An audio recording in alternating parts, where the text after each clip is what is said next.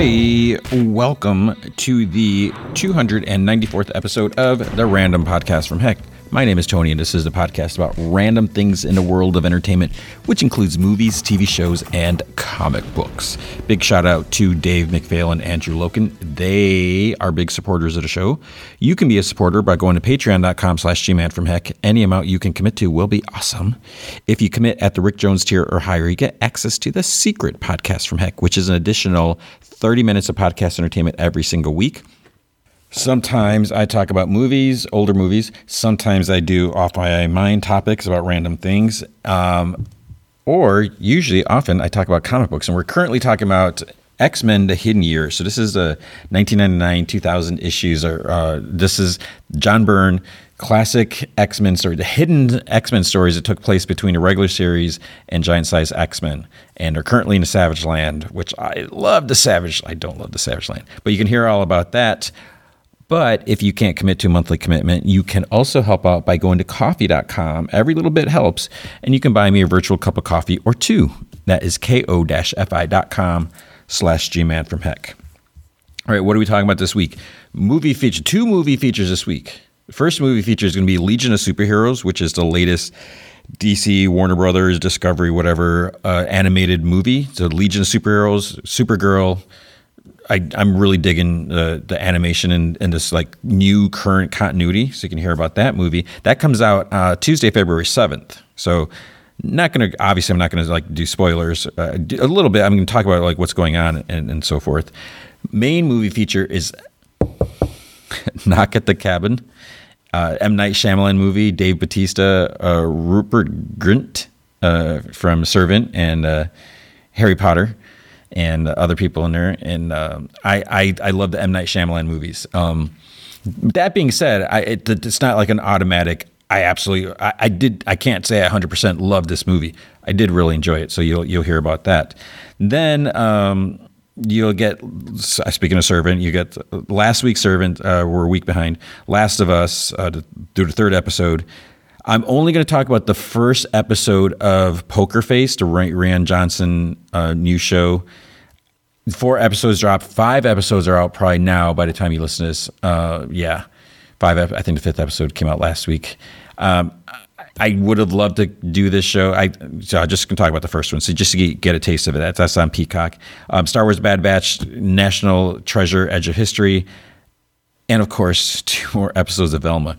I'm hooked on this mystery, even though there's so much about the show that kind of makes me cringe a little sometimes or roll my eyes often. But let's talk about the news first. So a lot of DC news. James Gunn and Peter Safran, they had a lot to say about this. Safran, I think that's how you say it, and it's interesting to see. You know, I'm sure a lot of people are kind of what's going on. I mean, just kind of. I'm probably gonna jump all over with this just from what I remember. The main thing, movie Superman Legacy. So it's supposed to come out July 11th, 2025, and I guess this is supposed to be like the start of the DCU, and it's not going to be an origin story. It's going to focus on Superman, quote unquote. It focuses on Superman balancing his Kryptonian heritage with his human upbringing. He is the embodiment of truth, justice, and the American way. He is kindness in a world that thinks of kindness as old-fashioned, which is obviously perfect, typical of Superman. And I still think that there should be no killing. I'm not going to get into this. Whatever. So Peter Gunn's going to be directing it, and James Gunn is going to be writing it. And Peter Safran kind of jokes. He's like, well, maybe he could be persuaded to direct it as well. And James Gunn was sitting like right next to him and didn't say anything. So that'll be interesting that, let's go ahead and do it. And they even said, it's not like we don't like Henry Cavill or anything like that, but, they want to just start younger and over in, 10 years. How many more movies would Henry Cavill do or be able to do? Whatever. Because, he shouldn't be aging. So, whatever. Anyways, moving on next. The Authority. They want to do an Authority movie, which is interesting that you're going to go with this. So characters from Wildstorm, it's created by Warren Ellis and Brian Hitch. Basically, this is a superhero team that they do whatever it takes. Yeah, and it isn't just a story about heroes and villains, and not every movie and TV show is going to be about good guys versus bad guys. This is what James Gunn said. There are people that are very questionable, like the Authority, who basically believe that you can't fix the world in an easy manner, and they take things into their own hands. So, and Peter Safran, I think he said something like he compared it to like A Few Good Men, like Jack Nicholson in there. So that'll be interesting to see about that. And a lot of these, I guess they're working on the screenplay now, but there's no directors and stuff attached. So they're not making huge announcements. There's obviously no casting. I think they made it clear that they want to do screenplays first, get those like concrete, then go into stuff, whatever. There's also going to be a Brave and the Bold, which is going to be a DCU version of Batman. So Robert Pattinson's Batman is still going to happen. That's going to be like an Elseworld. But the Brave and the Bold is supposed to bring us like the Bat family. I don't know how I feel about this, because there's going to be a Robin, which we haven't had Robin since Batman and Robin movie, a live action one, and was it 97? But they're starting with Damian Wayne. So I guess since the Superman movie isn't an origin movie, obviously if we have Batman and Damian, then this probably isn't going to be a Batman origin. Because again, do we really need a Superman origin? No, everyone knows the origin story. Do we need a Batman origin movie? Absolutely not. So if we're getting like this intro to this DCU, and we have a Batman that's been around a little bit, kind of like sort of like Zack Snyder's Batman, who's been around a little bit, that's fine. So maybe it's possible that Dick Grayson or Tim Drake, that they do exist or are out there somewhere. We're just not seeing them, in their early days, and they can do flashbacks or whatever if they want to bring them into another movie. So it'll be interesting. And they said that this is going to be based off of like the Grant Morrison comics, which the Grant Morrison ones was Nightwing and Damian, but whatever. And then they also mentioned Tom King. It was kind of like whatever. Exactly. Speaking of Tom King, they're talking about Supergirl World of Tomorrow. This is supposed to be based on Tom King's comic from that. I didn't love that series. So we'll see. And they said, we see the difference between Superman, who was sent to Earth, raised by loving parents from the time he's an infant, versus Supergirl, who was raised on a rock chip off of Krypton, and watch everyone around her die and be killed in terrible ways for the first 14 years of her life. So, and I guess James Gunn said that the Supergirl is much more hardcore. So we'll see. We're talking about Swamp Thing movie. I was really into Swamp Thing for a while, and then I kind of just like fell off Swamp Thing. I still haven't seen the Swamp Thing show, because when I was gonna watch it, then they're like, yeah, it's canceled, and they're all a problem. So I was like, well, why do I want to invest in it if it's not going to continue? Speaking of television, there's Creature Commandos. It's an animated series for HBO Max. It's going to feature Frankenstein's monster, a werewolf, a vampire, a gorgon fighting Nazis World War II. Okay. There's going to be a Waller show. So, I mean, that's cool. There's going to be a Lantern show. And this is going to be different from what was in talks with Greg Berlanti. They're talking about this as more like a detective show, like True Detective or something like that. It's supposed to focus on Hal Jordan and Jon Stewart, which is great because, but see, that's the thing. I mean, I love Hal Jordan, and I have deep respect for Jon Stewart, but I can't say he's my favorite. I have nothing against him, but I've always been about Hal Jordan because he was my first Green Lantern, and then I really like Kyle Rayner. Guy Gardner's okay, but we'll see. Paradise Lost. We'll see how I feel about this, if I can get into this. I feel like the news is going to be so long this week. Paradise Lost is supposed to be like a Games of Thrones style movie, and it's supposed to be set on Themyscira, the Amazon island, before Diana was born. So this is like Wonder Woman prequel. It could be cool and everything, but it's just me into old timey stuff. I don't know. And then there's going to be Booster Gold, which is going to be interesting. Booster Gold show. Okay, I'm sold with that. Yeah, that sounds good to me. But they also mentioned, I guess they're trying to. I don't remember if it was Ben Affleck that was interested, or if they're trying to get Ben Affleck to direct a DC movie, not be Batman, obviously, not necessarily star one, but Ben Affleck is a really good director, so that could be cool. Other things, speaking of TV, Superman and Lois, they're saying everyone likes the show, so they're probably looking at maybe like 1 to 2 more seasons of it, so it's going to be around for a little bit.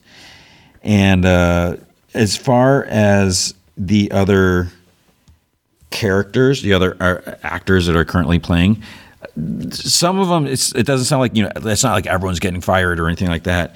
They're kind of going to see how things play out. They did kind of make it clear that no actor will play 2 parts. So there's a rumors that, I don't know how these rumors got started, that Jason Momoa might be playing Lobo and then Aquaman. So I guess that's not going to happen.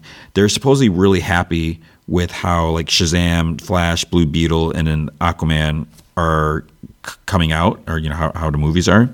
So those stars for now are welcome to reprise their roles, but it'll be interesting to see how they do that. And as far as Ezra Miller and everything like that, they've kind of they're like, let's just see what happens. He's going through mental health treatments and stuff like that.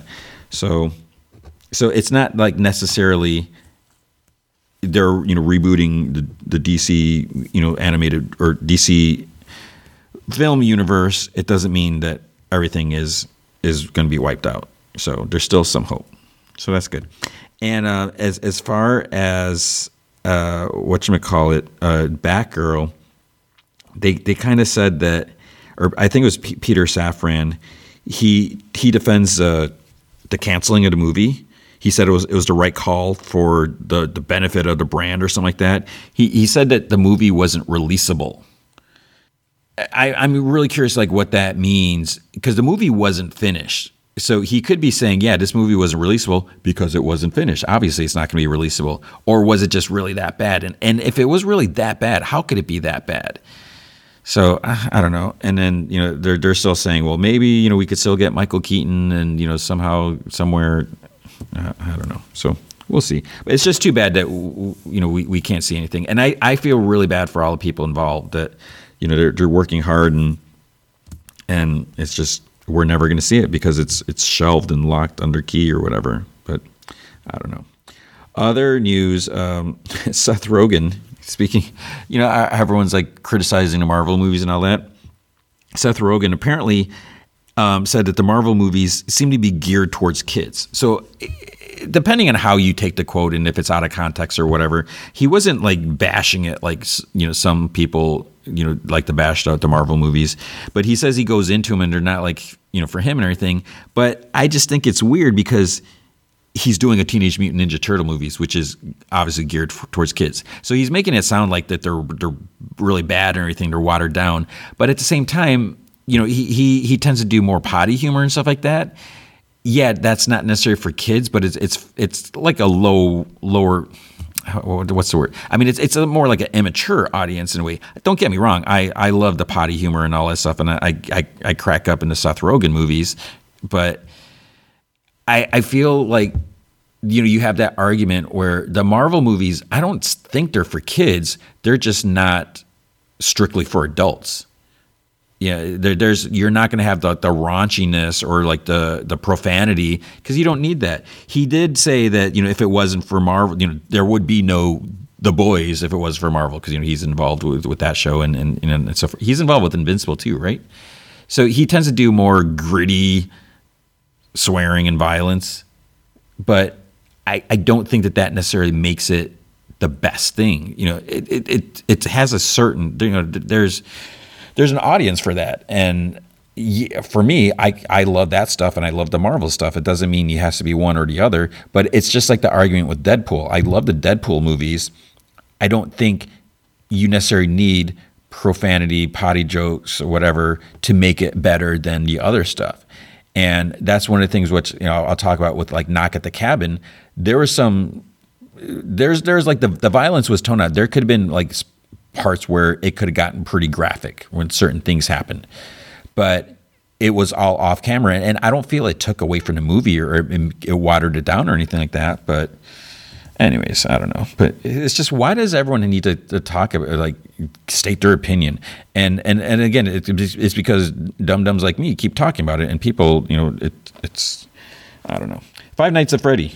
With that, so Blumhouse is doing the movie. They started production. Okay, we'll see how it is. I still, I played the game just a tiny bit, and I still think about Willy's Wonderland, Nicolas Cage. See that movie if you haven't. It's similar premise, not exactly, but it was an amazing movie. And I think I talked about it might have been on a secret podcast. No, maybe it was a regular podcast. I don't remember now, but I really enjoyed that movie. If you are interested, if you're excited about Ant-Man, you can pre-order Scott Lang's autobiography. And yes, Scott Lang, not Paul Rudd's autobiography, Scott Lang's. They're actually releasing his autobiography. I think it's coming out later, like August, September, or something like that. Movie's coming out this month, but you can pre-order that. This is interesting. Hulu has ordered a second season of Hit Monkey, except it's not going to be Marvel's Hit Monkey. It's just going to be Hit Monkey. They're kind of like discreetly taking away the Marvel brand because it's, Marvel Studios has taken out, the animated stuff and the live action stuff. So it's going to be produced through 20th Century Studios. But I think it's great. I absolutely do not love Hit Monkey as a character, but I did enjoy the series. So I think that says something there, that I got into it, even though I really don't care about the character in the comics. I was just like, whatever. But there was, a kind of a cliffhanger. I'm curious because, we had like Lady Bullseye in there, and I think there was a reference to like a Punisher comic. Someone was reading a comic. I think it was Punisher. I don't think it was X-Men. So I'm really curious. I wonder if they're going to have to tone down anything. We're probably not going to get any other cameos or mention. Maybe. We'll see. But that's good. I'm just really bummed that we didn't get a second season of MODOK, because it was hilarious. And when I love MODOK, that. And there are so many, we had like Wonder Man in there. We had, there's so many obscure like cameos and villains. And it was great. And it was so absurd. I'm sure part of the reason is because it wasn't Marvel Studios, and then because we're supposed to have MODOK and Ant-Man and Quantumania. But I wish we could get more, because that was just really fun.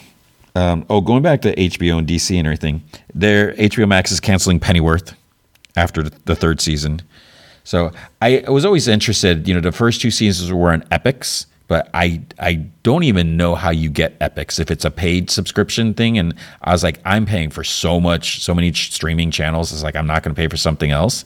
And then they moved it to HBO Max. I'm like, oh, great. Maybe, I can watch, catch up on the first two seasons, but I don't know when I'm going to do that because there's so much other stuff to watch. And then it's over. So that's too bad. But at least, hopefully, that the third seat moving to HBO Max, that gave it a bigger audience, but maybe it just wasn't enough. Or maybe, I don't know, because of the merger and stuff like that. I'm sure that has something to do with it. 65, the Adam Driver movie. Like I said, I don't know, or like I've been saying, I don't know if I'm going to be able to cover it, because when it was supposed to come out, it was supposed to come out at the same time as Shazam. So obviously, I have to choose Shazam over 65. I'm more interested in Shazam. 65 looks good and everything, but I'm going with Shazam.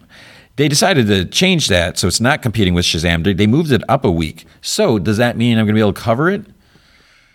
Probably not, because now since it's opening on March 10th, it's opening the same day as Scream 6. It's like, come on.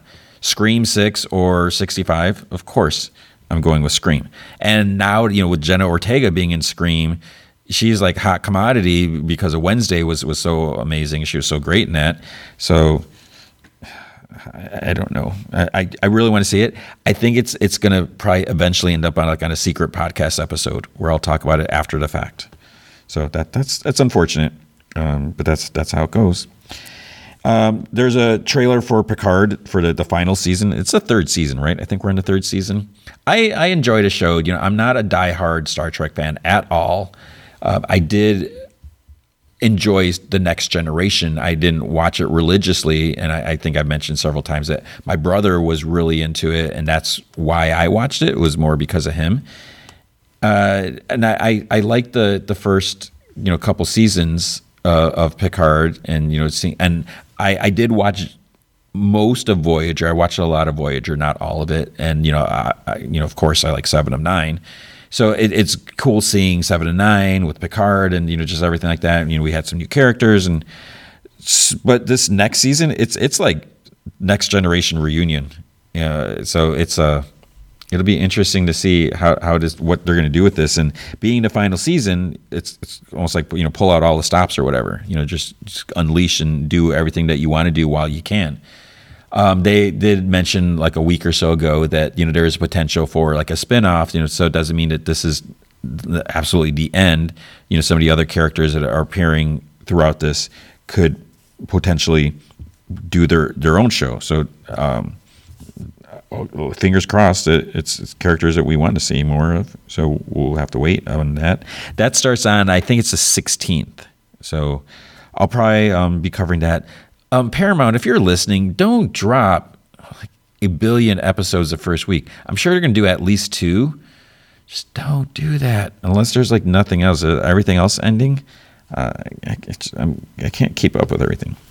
And then the last bit of news, not really much news. Daisy Ridley, she's talking about Rey, Star Wars. She doesn't know anything. She hasn't heard anything. There's no talks or anything like that. I would love to see Rey again, and I know there's a lot of people that are very opinionated, one way or the other. I would like to see more of Rey or Finn or Poe, all of them.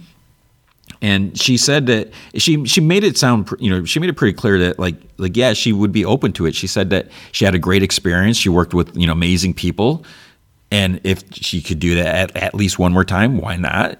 But she said that I guess it's been 3 years. Feels like it's been way longer.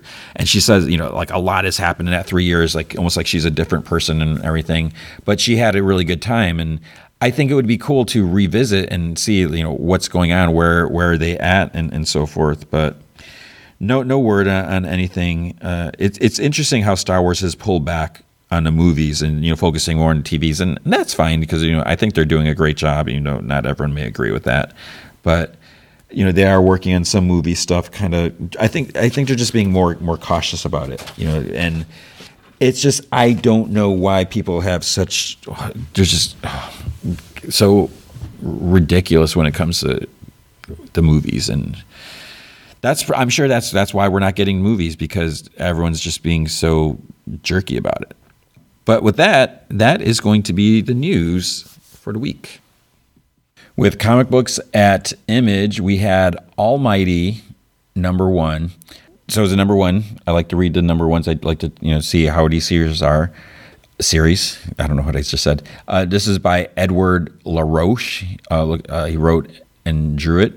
The Warning writer artist Edward LaRoche returns to comics with a 5-issue epic, Mad Max Fury Road style action combines with the mutated horror of annihilation in this original sci-fi fantasy epic for mature readers. The year is 2098.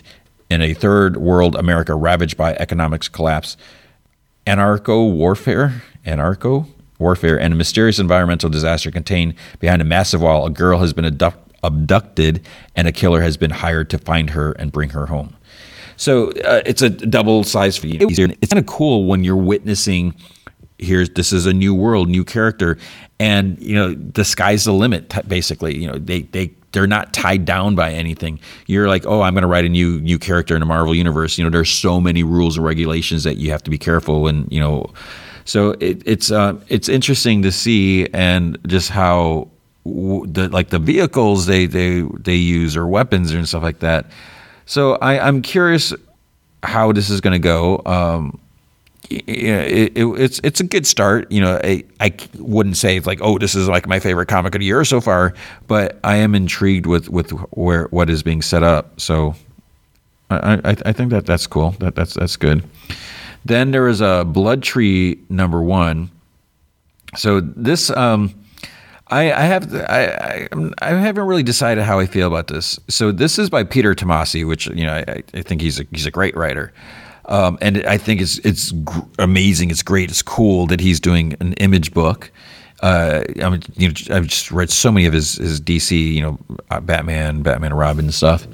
So this is two obsessed NYPD detectives hunt for a vicious butcher called the Angel Killer.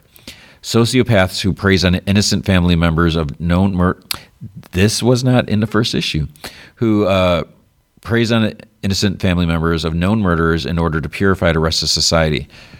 That's interesting because basically, the first how it starts off, there's like this, I don't know if it was like a parade or something going on, and there's this cop walking down the street, and then all of a sudden, and he's got a family and stuff like that, so he's a family man doing his job. And then all of a sudden he pushes this politician out of the way, and this angel lands on the ground, and the angel's dead. So it's just okay, they cordon off the area, they have to investigate and all this. I was just are we, because it's a new first issue and everything, it's is this and they were so nonchalant about it. So I'm is this a world where angels can actually fall from the sky and no one bats an eye, or is this some winged creature? They exist, but no. You find out someone actually did surgery and stuff, and but there's been more than one murder, and they're trying to figure out what's going on, and so that thing about the family members, that unless I totally missed it, that wasn't really mentioned in the first issue. Then we had, what else do we have? There's a Radiant Black. I'm still enjoying this. It's interesting with Radiant Black how it kind of goes back and forth between our two characters, Nathan and Marshall, and they're basically sharing the power. But what is making things a little more interesting is, can they control it or not? It's at some points it seems like they can kind of pass it back and forth at will. But there's a one point where they're one, I forgot who one was with the power carrying the other, and then they lose the power. It just shuts off, and then they were able to obviously get it back in time. And then there's also the bigger picture with the alien robot attacks. What does that mean, and what's going on? So there's some interesting things there. Then there's a Rogue Sun issue 10. I like the first story arc and everything like that. But what I'm realizing is it's hard to get to fully invest myself in this, because the main character, so this kid, his dad was this hero, but his dad abandoned him when he was a kid, abandoned him and his mom. His dad dies. Then he finds out that his dad had this other family. They lived in this big rich manor and whatever mansion. And so he's like a punk kid, and he has a big chip on his shoulder, but now he's got this power. He's kind of a jerk. What makes it interesting, and I hate that I keep saying interesting so much. I'm fully aware of it. Maybe you're not. I hope you're not. But what makes it interesting is that it's not your typical hero. So it's not like oh, goody goody Peter Parker trying to do the right thing. Yeah, he's going to try to do the right thing, but he's also kind of a jerk with the way he behaves, with this one kid who's supposedly his friend. And so it is something a little different rather than the same old thing. But we're introduced to this other being from another ghost, and I don't know how I feel about that aspect of it. And then there's the stuff with his stepsister. What exactly does she have planned? And you can't really trust her, but I don't know. We'll see. Then at Boom, I didn't read anything at Boom Studios this week. At IDW, I almost said Image, there was a comic that I was going to read, but I just I'm realizing now I didn't get to it. Breath of Shadows. So this is by Rich Douek and Alex Cormack. In the mid 1960s, It's the mid 1960s, and Jimmy Meadows should be on the top of the world. His band's most recent album just went gold, and they're riding a wave to international fame. But Jimmy is driven by only one thing: where to get his next fix. With his band at the end of their ropes and his life falling apart, Jimmy thinks he may be finished until a friend tells him about a controversial method deep in the jungles of South America that can help him kick his addiction for good. But is clean living actual in Jimmy's future, or will he instead unleash horrors beyond his wildest nightmares? I don't know. We'll see. I mean, that kind of sounds interesting to me. So we'll see. At Archie Comics, I haven't talked about Archie Comics in a while. I did read Archie's Valentine Spectacular. The reason I did is this issue, you might want to track it down. I don't know if you're a speculator or whatever. New character was introduced, Cassie Cloud, and it's interesting. They've introduced new characters every once in a while, and maybe some might stick more than others. But it's kind of cool that we got this new character, and it's a white girl, so it's not like they're saying, oh, we got to do a different ethnicity and all that, because they are diversifying, which is super important, I feel. But we have this. She's white, she's blonde, and what's interesting is she seems like she could be like fun and popular, and by fun, like good spirited. She's like really nice, and she gets along with everyone. So it'll be interesting to see if they actually do more with her. Will we see her, or is it just because I forget. I mean, wasn't it like Veronica's cousin? I forget the character's name, who was in a wheelchair. I don't read Archie comics religiously, so I don't know if she's still popping up here and there. And I feel like there was someone else that was introduced recently. What I wanted to read, and I didn't get to it. This is from like 2 weeks ago now, the week before.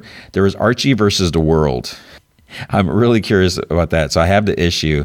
I don't know if maybe I'll try to talk about it next week, even though I'll be like 2 weeks behind by then.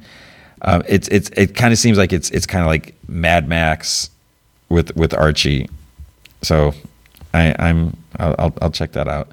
And then I'm also kind of curious about the Archies in India, just to see what that's about. But because there's a TV show. I don't know if it's just them in India, if it's like whatever. But we'll see.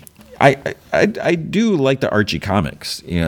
I and part of it, my daughter got really into them, so I do read them from time to time. But I don't talk about them. I guess for not that there's any particular reason, but maybe because I'm reading like older ones, I'm not keeping up with the current stuff. But we have that. At DC, there wasn't a lot this week. It was really weird. I guess because it's the fifth week or something like that. But Marvel had a lot, because maybe Marvel is just like oversaturating the market. I don't know. But we had Lazarus Planet Legends Reborn. And this was just, this is how many pages? Like 40, over 40 pages. Nothing like overly blew me away. There's a story with Raven going after some of the demons, with all the Lazarus reigns, people are getting powers and stuff like that. There was a story with The Question, which was fine. I like Renee Montoya, but it didn't, because we also have that GCPD to Wall or whatever series. So it just, I don't know, it felt not totally on the same page, but kind of pretty close. And then there's a Firestorm story, which was kind of dark. How what's his name has to merge with like Martin Stein. There's some like ill effects, like it's like not going well. He ends up merging with someone else, but then it doesn't go too well. And then I think it was this issue. Let me just double check. Yeah. So we get this new character, this new guy comes to Gotham, new kid, and he has like some sort of powers where he can kind of like find things or something like that. And I don't know if they're calling him City Boy, because at the end of the story, it's a story with mainly Nightwing. Batman has some appearances there, but it says City Boy's adventures will continue this year. Stay tuned. So I don't know about that name. And I didn't love the character's attitude or whatever, but it's a little different, so that's fine. There's the Flash 1 Minute War Special. This really goes into the alien race behind all the like the time stuff and like what their story is and how they're basically going to different planets and just stripping them of their resources and really scumbaggy, people and everything. So I don't know. There was a DC Power a celebration. I didn't get to this. This is like one of those 100-page issues. So that to me, usually it's a turnoff when you're like talking 100 stories. I can't do it because there's just too much. But so you can check that out. There's DC Harley Quinn romances. I didn't read that. And then Batman Legends of Gotham. This was okay. There was a story with Jason Todd, and then he's kind of like working. He breaks into the Batcave because he's looking for something, and then Batman's not there because he's busy with the Lazarus stuff and dealing with that. But Black Lightning and Katana show up, and then they try to infiltrate because a bunch of data was taken from Leviathan, and it basically has like all the weaknesses of heroes and villains, and so Jason's like, I'm trying to get it. Let's work together, and they don't trust him, but you have all that. That was it. Interesting that it was just like so few, but the books that came out were like oversized issues. Whether they're 40 pages or 100 pages. At Marvel, there was Avengers 65. Oh my gosh, this is Secrets of Avengers Prime, and I'm now looking to solicit. He is the most important Avenger in the multiverse, and I don't know if it's a spoiler who he is or not, but I still don't care, and I'm so ready for this arc to be over. I don't know why, and I do know why. It's because there's so much of it. Just make up all these different multiverse versions of the characters, and I just don't care. I don't need 18 different versions of Ghost Rider or Iron Man or whatever, and Captain America, and so I don't know. Then there's Bloodline, Daughter of Blade. The big curious interesting thing. So we have this new character, Brielle Brooks. This is different. A few years, I think it was 2000. I'm thinking 2016. I think it was when the last time I went to New York Comic Con, which might have been in 2016. There was plans for Blade's daughter, and I think Tim Seeley was supposed to be writing the story. And then it just never happened. And I don't know why. I don't know if they ever said why they put a halt to it or shelved it. If, script didn't get finished or art didn't get finished, or they just decided there was no market, or maybe, I don't think it was COVID, but something happened and it just is just gone. So here we have a different character. This is not, I'm pretty sure this is totally different. There's Danny Lohr is writing it here. And I can't say that I loved it from this first issue. The main thing is, one, I'm not a huge Blade fan. I feel like Blade has such like an attitude, and maybe he's a badass and he's entitled to have an attitude, but to me it's not appealing. That like, oh, you're this badass. It's like, dude, you kill vampires. You're a half vampire or whatever you are. But are you like the strongest person? And you to be like an event? I don't know. So we have to get introduced to this new character, and that's all fine. But maybe just when I was reading it, I was like, I'm not too in the mood to read about a new character. So she's a good kid, no matter what the teachers say. It's not her fault that she's developing vampiric superpowers, and the undead want to brawl. So I don't know. I'll try to check out the next issue, but I'm not like edge of my seat waiting for it. Then there's Captain America Sentinel of Liberty issue 9. I was kind of getting into this story arc, but I don't know how I feel now. This whole thing with like AIM taking over, and I love MODOK, but I don't like MODOK here, and it's MODOK with a C because it's control instead of killing. And Steve and some of the others, they were like kind of brainwashed. They lost, I don't know if it's 5 days. AIM has taken over like Manhattan. There's like a force shield thing over it. I don't know. And, Bucky Barnes supposedly betrayed Steve Rogers and he's joined a secret organization. But, obviously he has this other plan and he's trying to tear them down from the inside. But I don't think Steve fully knows that. Then this was not my week for comics. Dark Web finale. I do not like Green Eggs and Ham or Chasm and Ham or Ben Reilly is, I was the first to always say Ben Reilly didn't die. There's no way. It didn't make sense. He was a true clone. Maybe I should just. Have I done a secret podcast about Ben Reilly? Maybe I should just do it. Maybe it's time to just talk about it, just to get this off my chest. King, and he's not even going by Chasm now. It's King Chasm. Okay, I'm going to save this because I don't know. Maybe I don't know. I can't guarantee it's going to happen because secret podcasts I'm doing. Maybe we'll take a pause. I don't know. We'll see.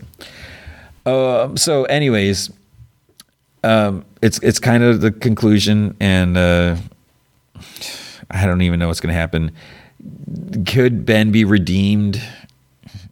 I don't know. But with all the psychics, with Madeline kind of seeing the light, and with Jean Grey, couldn't they kind of fix Ben Reilly, kind of help him out? But he's still got like a huge chip on his shoulder, and it's just, I don't know. Then we had Legion of X, which I don't read. Miles Morales, Spider-Man, issue 3. We got this new villain called Rabble, and we see her story. She basically what it comes down to, and whether this is, I don't know if this is spoilers or not, but her mom died. So I think she's Arab. She's living with her dad, dad running this little shop. She's really good with like tech. And I don't know if she has like a mutant ability because it almost seemed like she could like repair things just by touching it or doing something. I don't know, but maybe she's just like really good at it. And so she's super duper smart, really good and everything like that. But, they don't have the means to send her to like where she deserves to go. So with the school that Miles goes to, there was a lottery to, who can get in. And I think Miles was like number 42 and she was 41 or something like that. So Miles won the lottery and she didn't. So that means she's got a grudge against Miles because Miles doesn't deserve it. She deserves it. And it seems so petty, but I don't know. And, there is a question, is Miles taking his studies seriously? Because he's not 100% committed. He's busy, he's being, a superhero.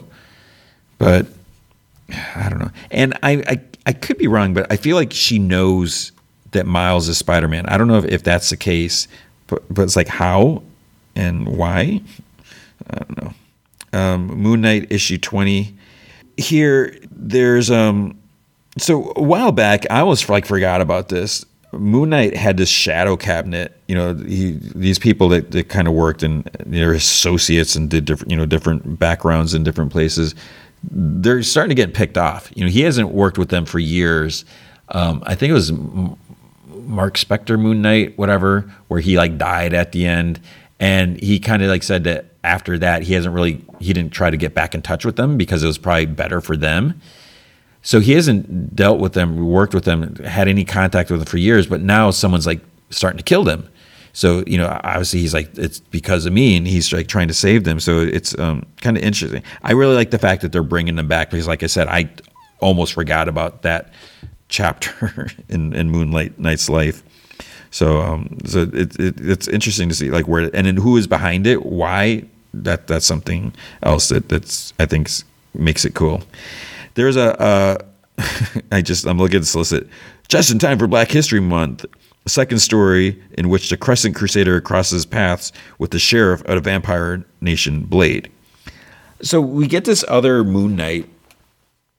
I don't know when the time takes place because Blade's outfit is like almost like 60s or 70s, or it's very brightly colored and just different.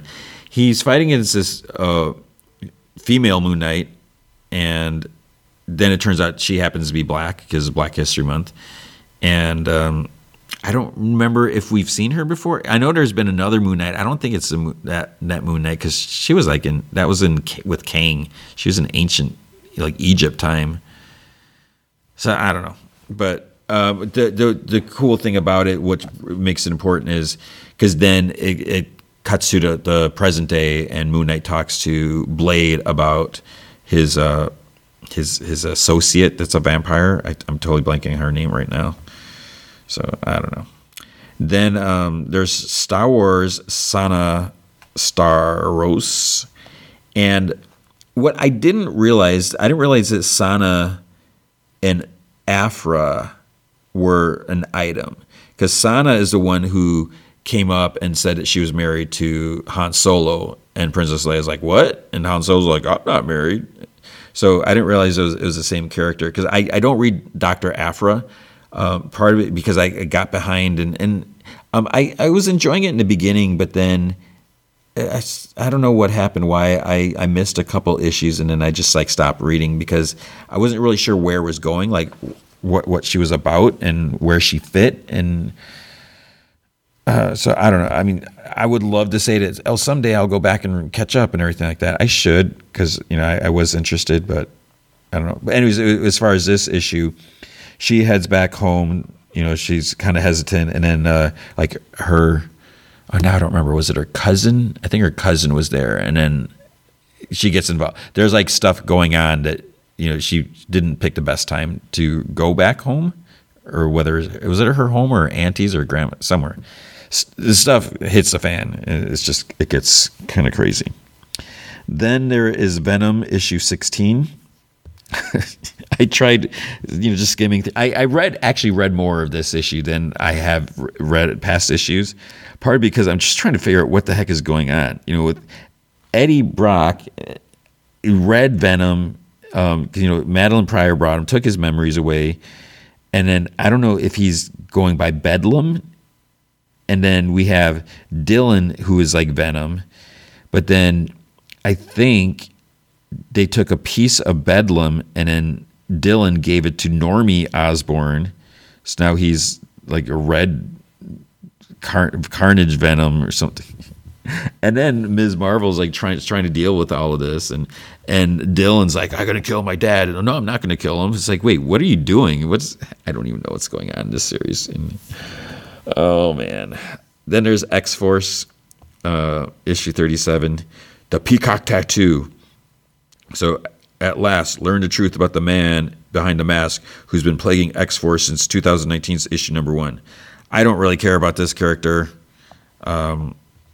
It was kind of interesting. Origin is there's some interesting elements to it, but I don't know, something about X-Force series that's just not jiving for me. And I think because I feel like there's too many X-Men books, and if there was less, maybe just less comics, because to me this is my silly reason why I can't get into certain things, because I feel like there's just so much to read, then it starts to feel like a chore, and if it's not totally winning me over right away, I'm not going to give it a chance. I'm trying to do what's right for me, and because I can't overload myself week after week, because I'm overloading, I'm spreading myself thin as it is, boo-hoo to poor Tony, but also I don't want to read something and just say, oh, this is garbage, I didn't like this. Because, again, it's my opinion, and it's not necessarily garbage. So other people may love it, but I'm just not loving it. But we'll see. I'm just still waiting to see what the heck's going to happen between Wolverine and Beast, because there's some crazy stuff happening there. But there's also crazy stuff happening because we're still at the beginning of this episode. There's still a lot more to talk about. That is going to be comics for the week. Okay, with Servant, Season 4, Episode 3, Seance. Is it only Episode 3? It feels like it's been more than that. This was an interesting episode. There's a lot of tension going on, and if this is indeed the final season, I'm not really sure where it's going. So we have all this stuff going on. Leanne is very protective of the family, very protective of where she's at. And it's interesting that, she's rooted herself here, and Dorothy clearly doesn't want her there. But, when she left before, Jericho was gone, because, Jericho, it seems like her existence is tied to her being there. I'm still not really sure what the explanation is. Did she bring him back to life, or is he, I don't know. So because of that, obviously Sean and Julian want her there, but Dorothy is just being so wicked because she is just in complete denial the fact that Jericho, her son, died because she accidentally left him in the car. She was just so exhausted from whatever, and it was a hot August day. She leaves him in the car in the city, and he basically gets fried, and then she just kind of lost it from there. So with the last season, she fell back, spinal injury, so she's stuck to the bed, and she just does not want to be there. She doesn't want Leanne to be there, but she has no choice and everything. So she hired these two ladies to be like live-in nurses, and Leanne's first instinct is these people are from the cult, and they're up to something. They're going to try to attack from within. So that's where it started. So this episode begins. The two women have like this little rhyming skit prepared, and they're talking to Sean, Leanne, and Julian. I don't know if they're in the office on the sofa. They're just like sitting there, and so their names are Bobby and Bev, or Beverly. Sean actually kind of like applauds the thing. I don't know if he's just being polite. Leanne's just sitting there like with her arms crossed. She's in bad mood, and Sean. Then he takes him.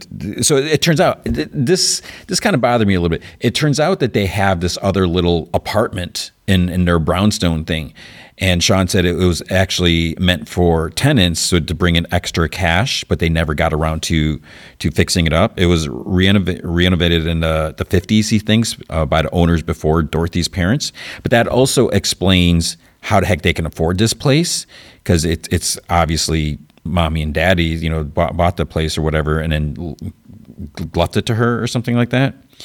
So they go down to this place. It's kind of, there's a off street entrance. It's down a level. It's kind of not in the basement, like where Sean has his wine, and where there's always like cracks in the floor and everything like that. So it is outdated. And, Sean mentions there's an intercom so they can buzz Dorothy. And he says Leanne was going to move down there at first, which I don't remember any mention of that at all. But they decided to move her upstairs. So, she can be closer to Jericho and all that. So it has like a living room. There's a kitchenette and everything like that. Then he tells them that Dorothy wanted her to stop by her room upstairs when they were finished. And they're like, we'll be up there in a minute. So Sean leaves, and Leanne just kind of stands there, like staring at them, and they just stand like staring back. It's a little awkward, and then she leaves. So then later she's in bed, and Julian's like in bed with her. So obviously they're together for whatever reason like that. But I didn't know he was staying there. But he is always there, so maybe I guess that makes sense. Julian asks Leanne how are the Shining twins? And she says that they're settling into their apartment. She's like, it'll be fine. She's like, Dorothy has no idea what she's done. So she's sure that they're from the cult. He doesn't think that they're sophisticated enough to do like a Trojan horse on her. And he says that he checked the references like she asked, and they seem legit. He says that, he tells Leanne that she should give them a chance. And she says that maybe he should look harder. That, she said there'll be something off, like a fake name, missing time, timeline, or an obituary, like something. They think that she's stupid, that she doesn't know an attack is coming. And she's like, haven't they heard what I do to people that threaten me? And that's the thing. I don't know if even Sean and Julian know about the pigeon attack in the streets, like all those people. So Bobby and Bev are fixing Dorothy's blankets, and she says that she hired them to get her out of bed as quickly as humanly possible. The doctors have said that she may never walk again, but she doesn't believe that.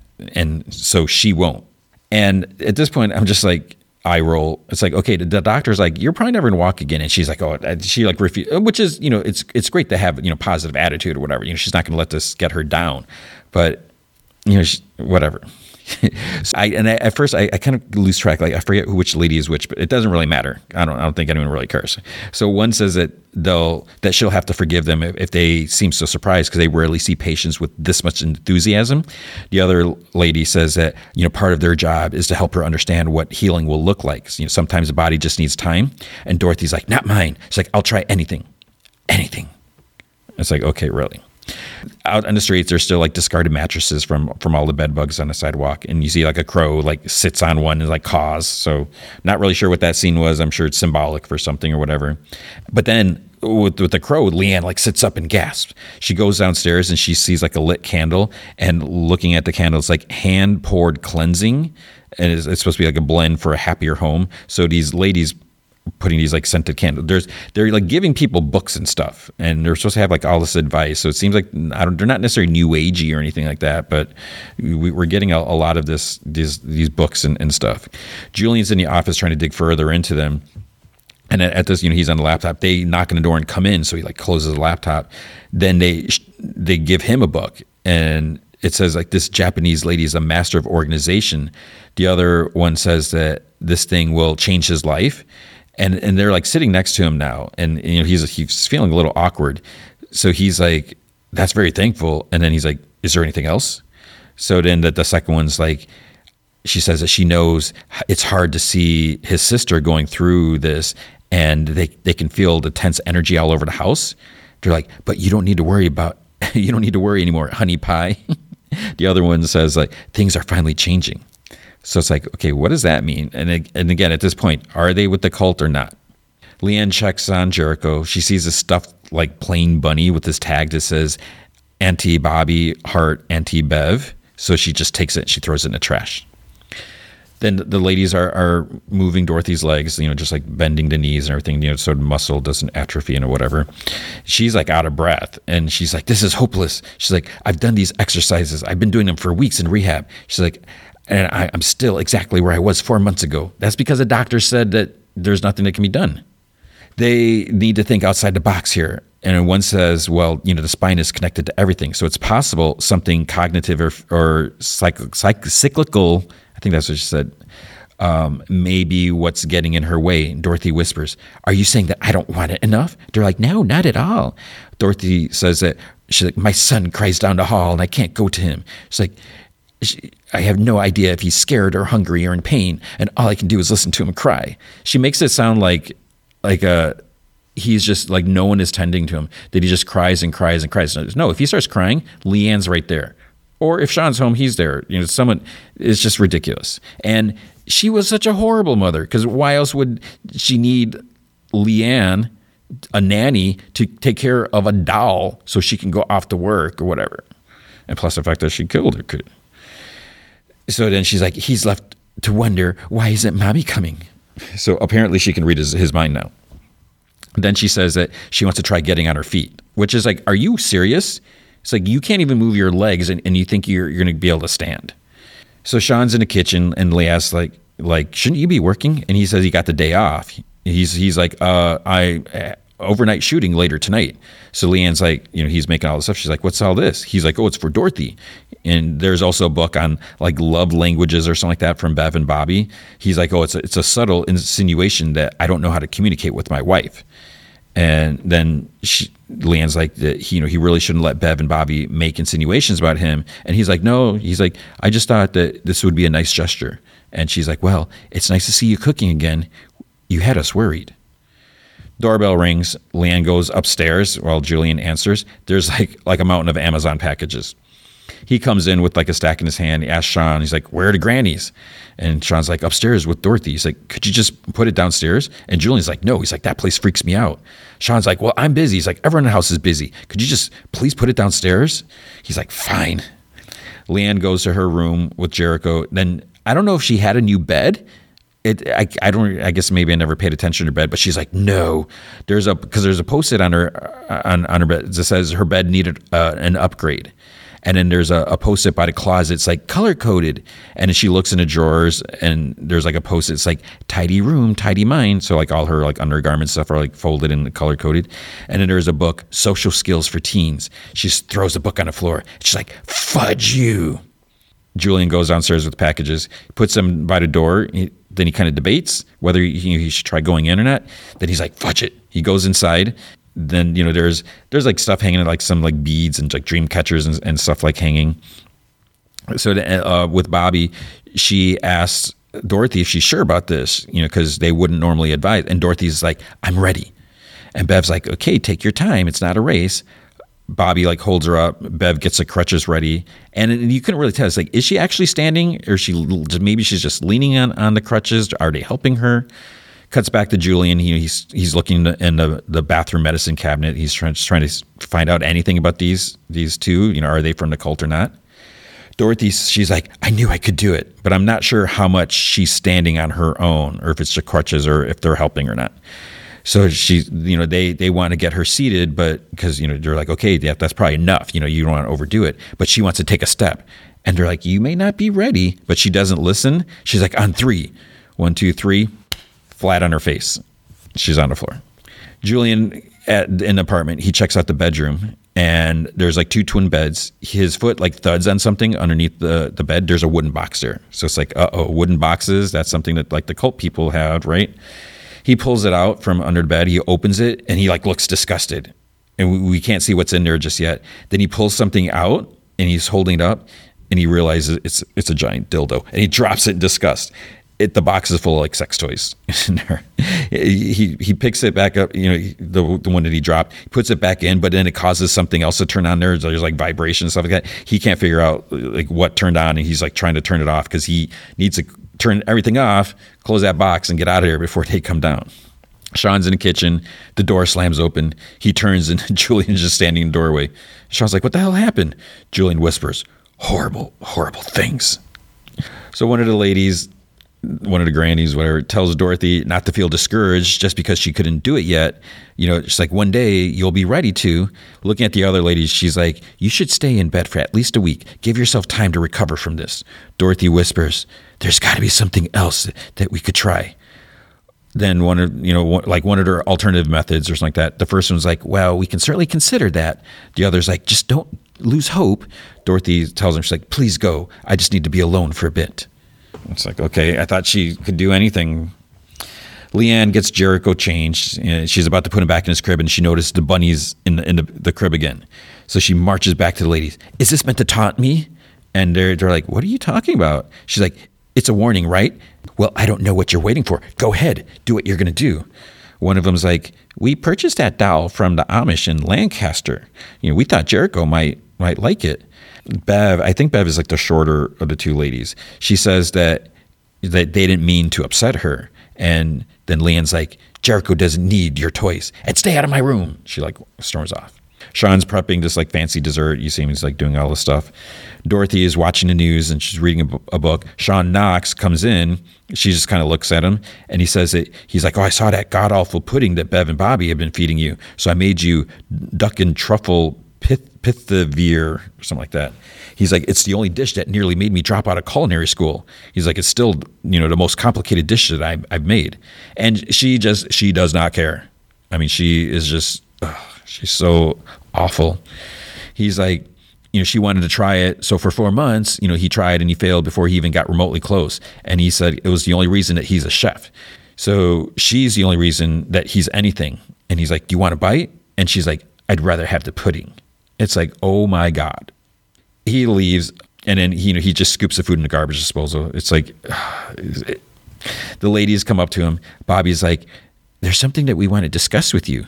We feel like Dorothy's hope is waning quickly. It's like, it hasn't even been a day since she tried standing and fell. So it's like, what the heck, man? She had a setback today, but it's not just that. And then Bev's like, Leanne greatly mistrusts us. She's a very angry girl. And Bobby's like, Julian refuses to open up to us, even though it's clear he is struggling with something. And Bev's like, and the woman that you love so much resents you. And we just can't understand why. It always seems so like incredibly out of line. It feels like they've only been there a day. Maybe they've been there a couple of days. I don't know if they've settled in or what, if maybe a week tops. But it's like, they're making all these accusations. They're like the hired help. And it's one thing to talk about Leanne because she's technically a hired help as well. But Julian's like family and making all these judgment accusations. Sean's like, Well, if your intention is to enlighten me to the reality that my family is a mess, you're too late. I already know. And Bobby says that they think that the only way that they can all help Dorothy heal is by being honest.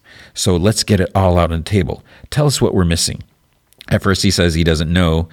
Then he says that he thinks that this family doesn't cope well. They've had a lot of loss and a lot of it in this house.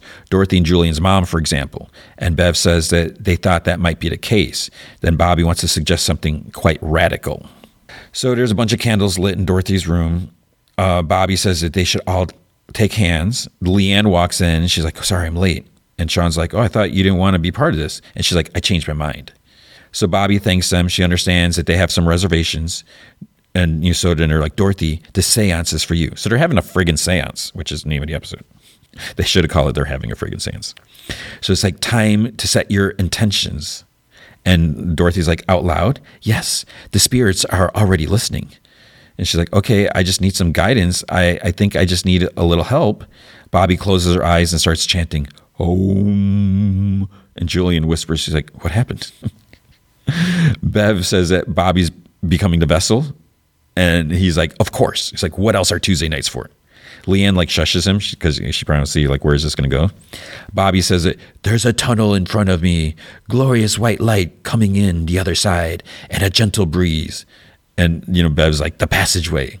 So Bobby says, bring forth the first item to the center of the circle. So Julian puts this like wooden box on the table thing. Bobby's like, we have our first visitor. It is a man with dark hair, a gentle energy. And she kind of chuckles. He's waving. Does the letter B mean anything to you? Dorothy's just like, B? She's like, what? And then Bobby's like, or R. I can't quite make it out. He's like, yeah, right.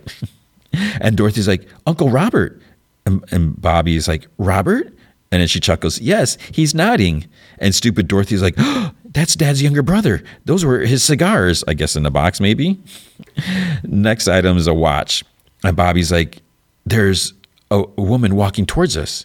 Strange, she looks a little bit like you, Dorothy. Her hair is red like fire. And Julian scoffs. And Dorothy's like, Mom? It's like, are you serious? Julian's like, you got to be kidding me. So I know we don't really like Julian so much, but I mean, he's calling it like it is. And then Bobby's like, she's showing me a memory. And Bev's like, they can do that. And then Bobby's like, were there nights when you would sleep with her? Bad dreams? And Dorothy's like, oh my God, all the time. She was the only one who could comfort me. I'd nearly forgotten all about that. The spirits show us visions for a reason. If I may interpret, I think she may be trying to tell you that it's okay to need support. That little girl is still in there. Julian sighs. He's like, this is so stupid. And then she's like, she's speaking directly to you now, Julian. Oh, is she?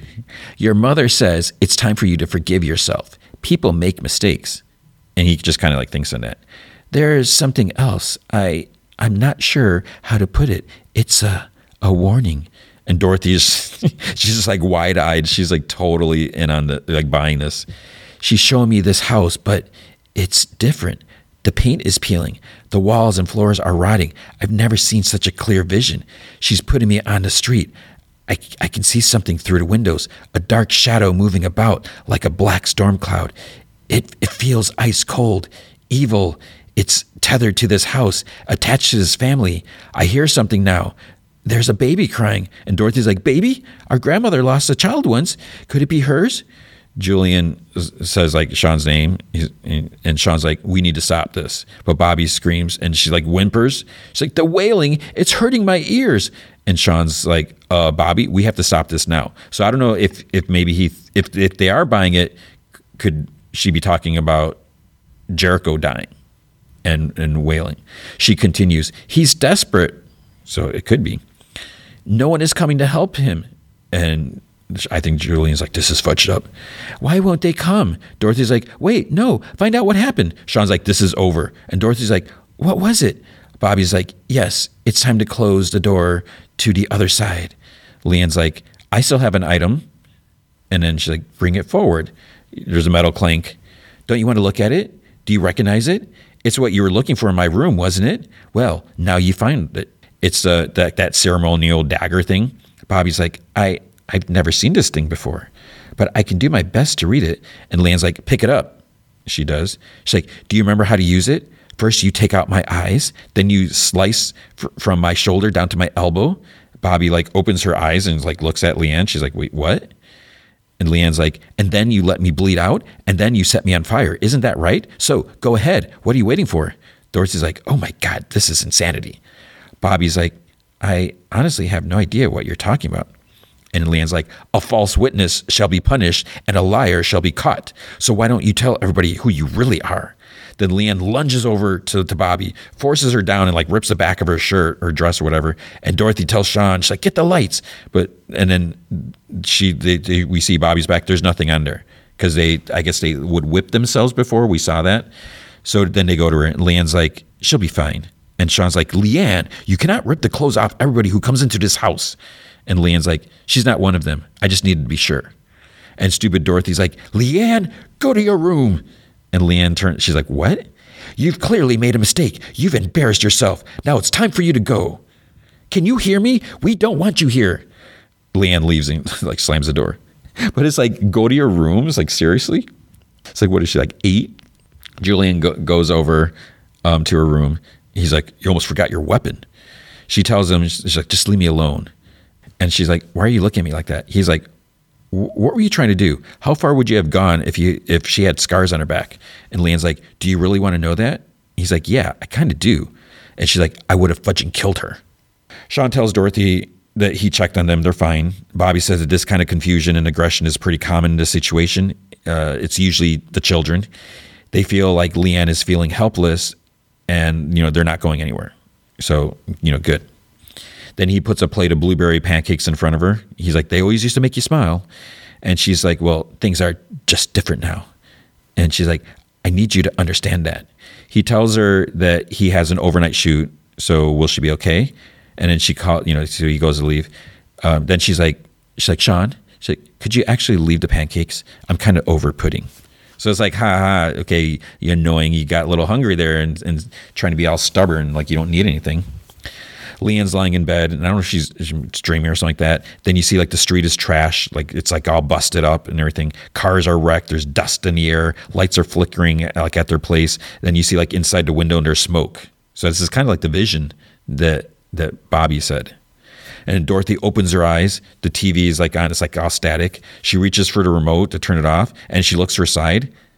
Leanne is lying next to her by her legs.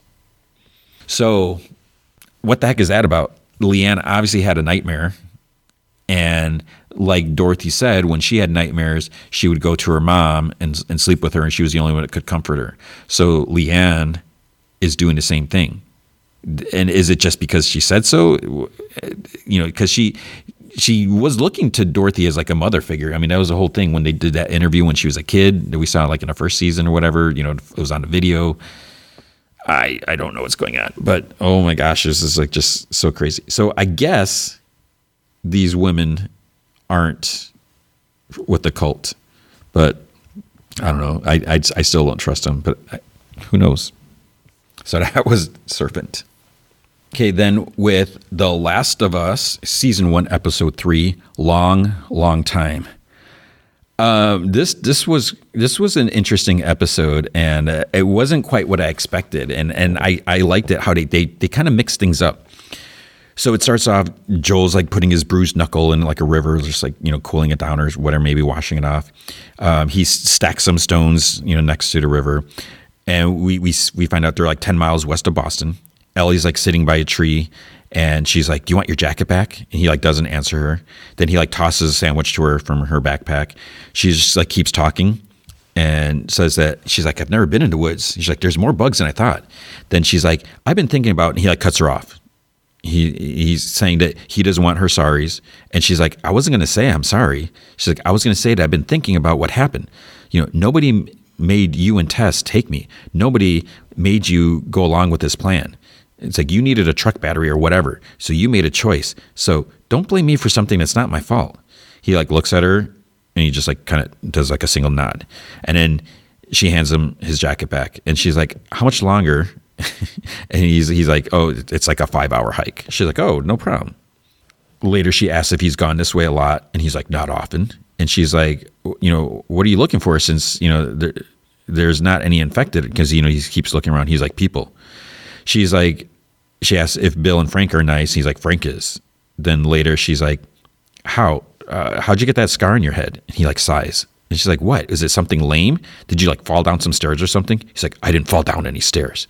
So she's like, okay, so what then? He's like, someone shot me and missed. She's like, see, that's cool. Did you shoot back? He's like, yeah. She's like, did you get him? No, I missed too. He's like, it happens more often than you think. So she's like, did you suck at shooting or just in general? He like kind of looks at her. He's like, in general. Then she looks at his gun in the holster. He's like carrying a rifle, and she starts to ask. She's like, since it's just the two of us. He's like, no. So she wants her own gun, but he like refuses to give her one. They come up to this building. This is like Cumberland Farms. It almost looks like it's like a gas station or something like that. He tells her to hang back while he grabs some stuff that he stashed, and she keeps asking questions. And he says that they would hide supplies on a route in case they find themselves short on gear, like he is now, and she cuts him off when she sees, they're inside the building now. She sees his Mortal Kombat 2 arcade game, and she's like, have you ever played one? She's like, I had a friend who knew everything about the game. And she asks him if, because he's still looking around. She's like, did you forget where you stashed your stuff? He's like, I'm zeroing in on it. He's like, it's been a couple years. So then she's like, she's going to look around, even though he's like, there's nothing, it's all been picked over, but she still wants to look. And then there's this back room, and she's like, is there anything bad in there? He's like, just you. And she's like, getting funnier. So she goes in the back room and then sees this like hatch on the floor. She opens it. She shines a light. She drops a rock. Doesn't seem too far. She shines her flashlight. She decides to go down. She looks. There's a shelf. She finds like a box of tampons. She's like, bingo. Then she hears like an infected snarl. So she shines her light on the other side of this basement storage thing, whatever. And there's like an infected, like pinned under some stuff. It can only move like its head. She gets closer. And she's just looking at it. It's just like, she shines a light in its face. Then she pops her knife. She like kind of cuts it above its eye. It doesn't like move or anything. It doesn't really do much. And then she jabs it in the head. So it's like, oh my goodness. Joel found his stash. He calls out to Ellie. Then he hears like a metal clank. So he pulls out his gun. He moves towards back. And then she comes out with the tampon. She's like, picked over my ass. So she doesn't say anything about the infected that she killed, that there was one down there. So he starts putting an assault rifle in the storage like thing in the floor. And she's like, what are you doing? He's like, there's not much ammo for it out there, so it's mostly useless. And she's like, well, if you're just going to leave it. He's like, no. There's more walking. She gets impressed because she's like, whoa, there's like this crash plane on a hillside. She's like, have you ever flown one of those? He's like, a few times, sure. She's like, oh, you're so lucky. And he's like, well, I didn't feel lucky at the time. Got shoved in the middle seat between two others and paid $12 for a sandwich. And she's like, dude, you got to fly up in the sky. And he's like, well, yeah, so did they. And then he keeps walking. And she's like, grim. Later, she asks, how did everything come crashing down in one day? She's like, I mean, no one was infected with the cordyceps. Everyone's fine, eating restaurants, flying in planes. And then all at once, she's like, how did it even start? He's like, if you have to get bit to be infected, then who bit the first person? She's like, was it a monkey? I bet it was a monkey. Joel's like, it wasn't a monkey. He's like, I thought you went to school. And she's like, Fedra school? They don't teach us how our poopy government failed to prevent a pandemic. So then Joel's like, no one knows for sure, but best guess, cordyceps mutated. And some of it got into food supply, probably a basic ingredient like flour or sugar. It's like there were certain brands of food that were sold everywhere. Bread, cereal, pancake mix. And I wonder if he said pancake mix because that was from the morning of his birthday. I think his daughter made pancakes. No, he made pancakes for her. So then he's like, if you eat enough of it, it'll get you infected. The tainted food all hit the store shelves around the same time. Thursday, people bought it, ate some Thursday night or Friday morning. Day goes on. They start to get sick. Afternoon, evening, they got worse. Then they started biting Friday night, September 26, 2003. And by Monday, everything was gone. And she's just like, thinks about that. She's like, makes more sense than monkeys. And she's like, thanks. And he's like, sure. Then he stops them. He's like, we'll cut across the woods here. And she's like, isn't the road easier? He's like, yeah, there's just stuff up here that you shouldn't see. And she's like, well, now I have to see that. He says that he doesn't want her to. And she keeps walking. He's like, seriously, Ellie. And she's like, can it hurt me? He's like, no.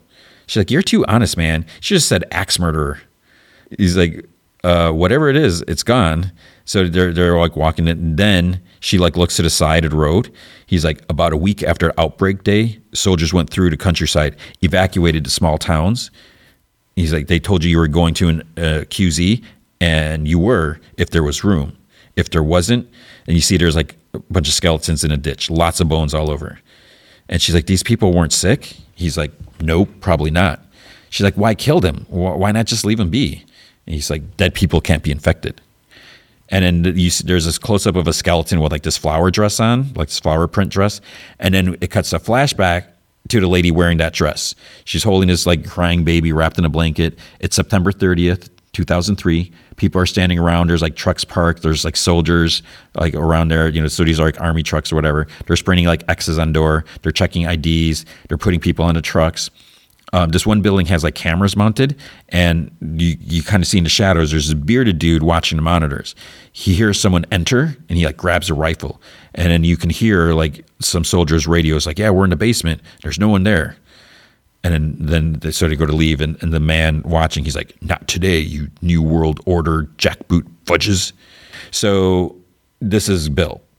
And outside, the lady with the baby is on the truck, in the back of the truck with the others. They drive off, and the man like watches them leave from the cameras, from the streets. So this lady gets on the truck. She's going to leave and get shot. But he stayed behind. As the truck drives off, there's a sign post that says mandatory evacuation. All residents are required to evacuate by 8 p.m. on September 30th.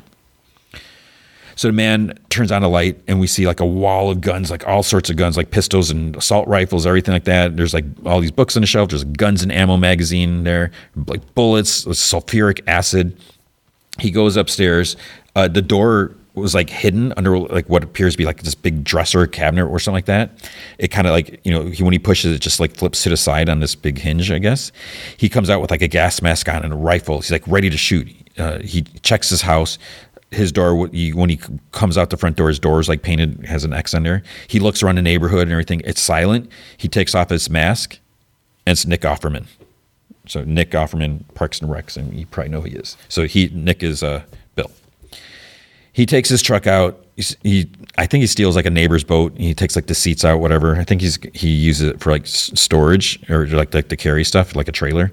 He breaks into a gas station, fills up like barrels. He has he put the barrels in the back of the bed of his truck and strapped them down. He goes to Home Depot. He breaks in to get more supplies. Then the power cuts off. He's like, that was fast. So he's drives through the fence at the power plant. He must have switched the grid back on somehow, so I guess he knew how to do this. He gets a box of wine. There's like, I guess, a winery nearby. He sets up a generator or something in his backyard. There's like all this stuff there. Chops down some trees, chops like firewood. He makes a bunch of booby traps like around the place. There's like rocket launchers or something like that. There's like, he digs holes or like covered up and everything like that. He checks out the garden. There's like vegetables. There's like some livestock, some animals left behind. There's like smokehouse with like meat hanging. And then he makes this like really nice meal, like steak and veggies, whatever, for dinner with wine. He's like, Then an alarm goes off. He checks the monitor, and he sees someone. The screens are like up in his kitchen now, so I don't know how much time has gone by. So it's an infected. Hits a tripwire, gets blasted in the head. It's like, poosh. So like the gun was just leveled like perfectly. And he's just like, never, doesn't get old. Then it cuts to 4 years later. So he's been living here alone for 4 years. There's like this electric fence at the road that he can open. He has like, it's almost like a walkie-talkie, like remote, it looks like. So then he's like working in the basement. Alarm sounds. He doesn't see anything. So he goes out to check with a rifle. There's a person in the pit, calls out. He's like, I'm not infected. And he's like, are you armed? There's a long pause, and then, no. He's like, why did you take that long to answer? So the person in there's like, I don't know. I thought about lying for some reason, but a reason didn't come. So Bill like peers in the hole. There's this dude standing there with his hands up. He's like, I'm just trying to get to Boston. And Bill's like, alone? He's like, we started with 10, but yeah, I'm alone. From where? Baltimore, QZ. It's gone. He's like, are you hurt? He's like, there's just a bruise. So Bill leaves and comes back with a ladder. He keeps a gun pointed at him as he climbs. He tells him to stop at the top. He has a scanner out, and the guy in the pit's like, how did you get that? which is a good question. He like zaps him in the neck, whatever, with it. It lights up green, so he's not infected. He motions him for him to come out. Bill points the direction. He's like, Boston's that way. And he's like, you can make it by nightfall. And the guy's like, I'm really hungry. But it's like weird because he doesn't have any supplies or anything. No backpack, nothing. He's like, I haven't eaten in 2 days. He's like, it doesn't sound like that long when you say it out loud. And Bill's like, I'm letting you go, so go.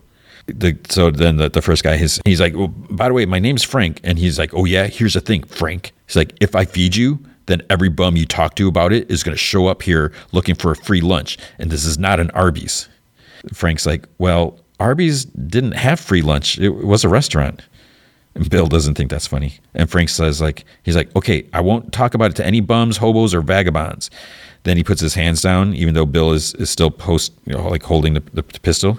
He's like, you already know I'm bad at lying. So he lets Frank shower in the house. He gives him some clean clothes. Then Frank sits at the dining room table. Bill made him like a fancy meal. He opens his bottle of wine. He takes a bite, and he's like, WTF. So he's like in heaven. It's like such a good meal. Then later he's like stuffed. He's like, do you want more? He's like, no.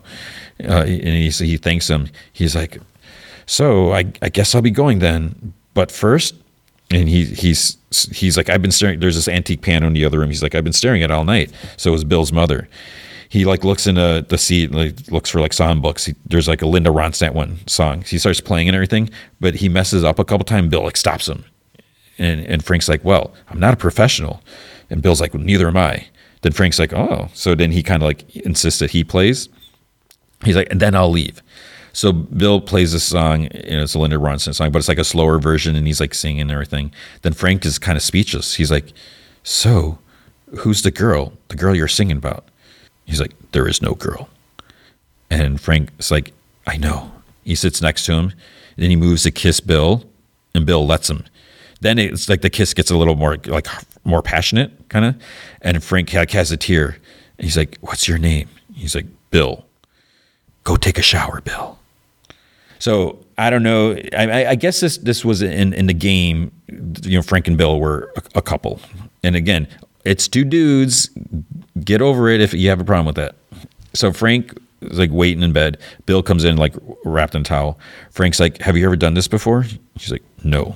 He's like, with the girl a long time ago. But Frank's like, well, we'll start with some simple things. He's like, and just know, it's like, I'm not a whore who does this for free lunches, not even great ones.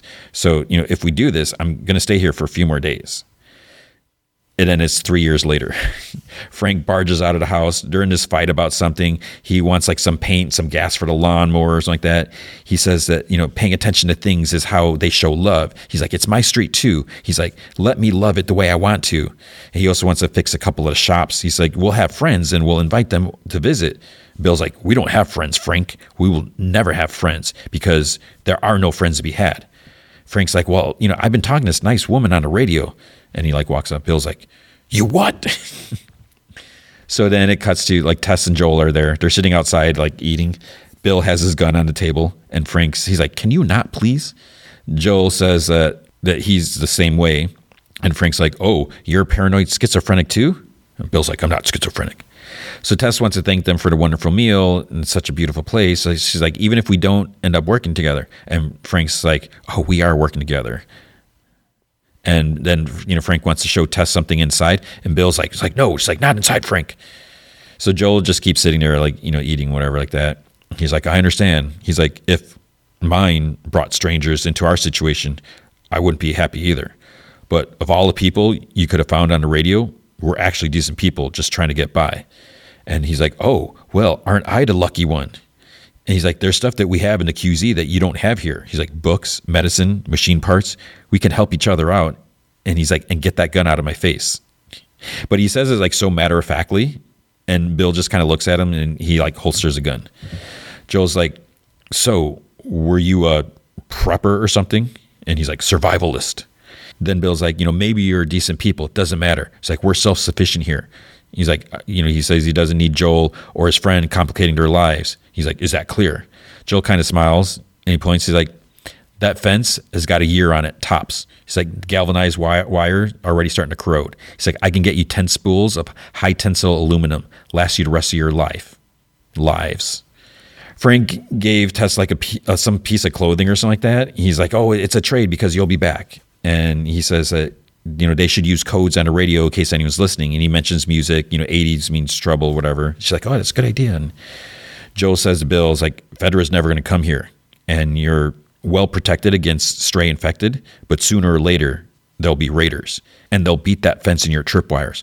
They'll come at night, quiet and armed. And Bill's like, we'll be fine. Then it's 3 years later, 2013. The metal looks more corroded. And there's like even like stacks of cars, like 2 or 3 high with barbed wire on top, making more defensing. Frank and Bill are out jogging in the streets. Bill can barely keep up. And then Frank like surprises him. He's like, he wants to show him something, has to keep his eyes closed. So they go in back into some other random house. There's like a little strawberry patch there. He said that he traded Joel and Tess one of his guns for a packet of seeds. And then he's like, which gun? He's like, oh, it's a little one. They pick off a couple of strawberries and they toast to each other. They eat. They both laugh because it's like so good and everything like that. Then Bill's like, I'm sorry. He's like, for what? For getting older, faster than you. He's like, I like you older. He's like, older means we're still here. Then Bill says that if he was never afraid before he showed up because Bill had nothing to lose before. Later, it's raining at night. There's several armed bandits are coming. Like sensors start going off. There's like sparks, flamethrowers, gunshots. There's like big flame explosion. Frank wakes up, calls out to Bill, but Bill's not there. Some of the bandits like catch on fire from the flamethrowers. Frank runs downstairs, grabs a gun out of like a little desk in the living room. He goes outside.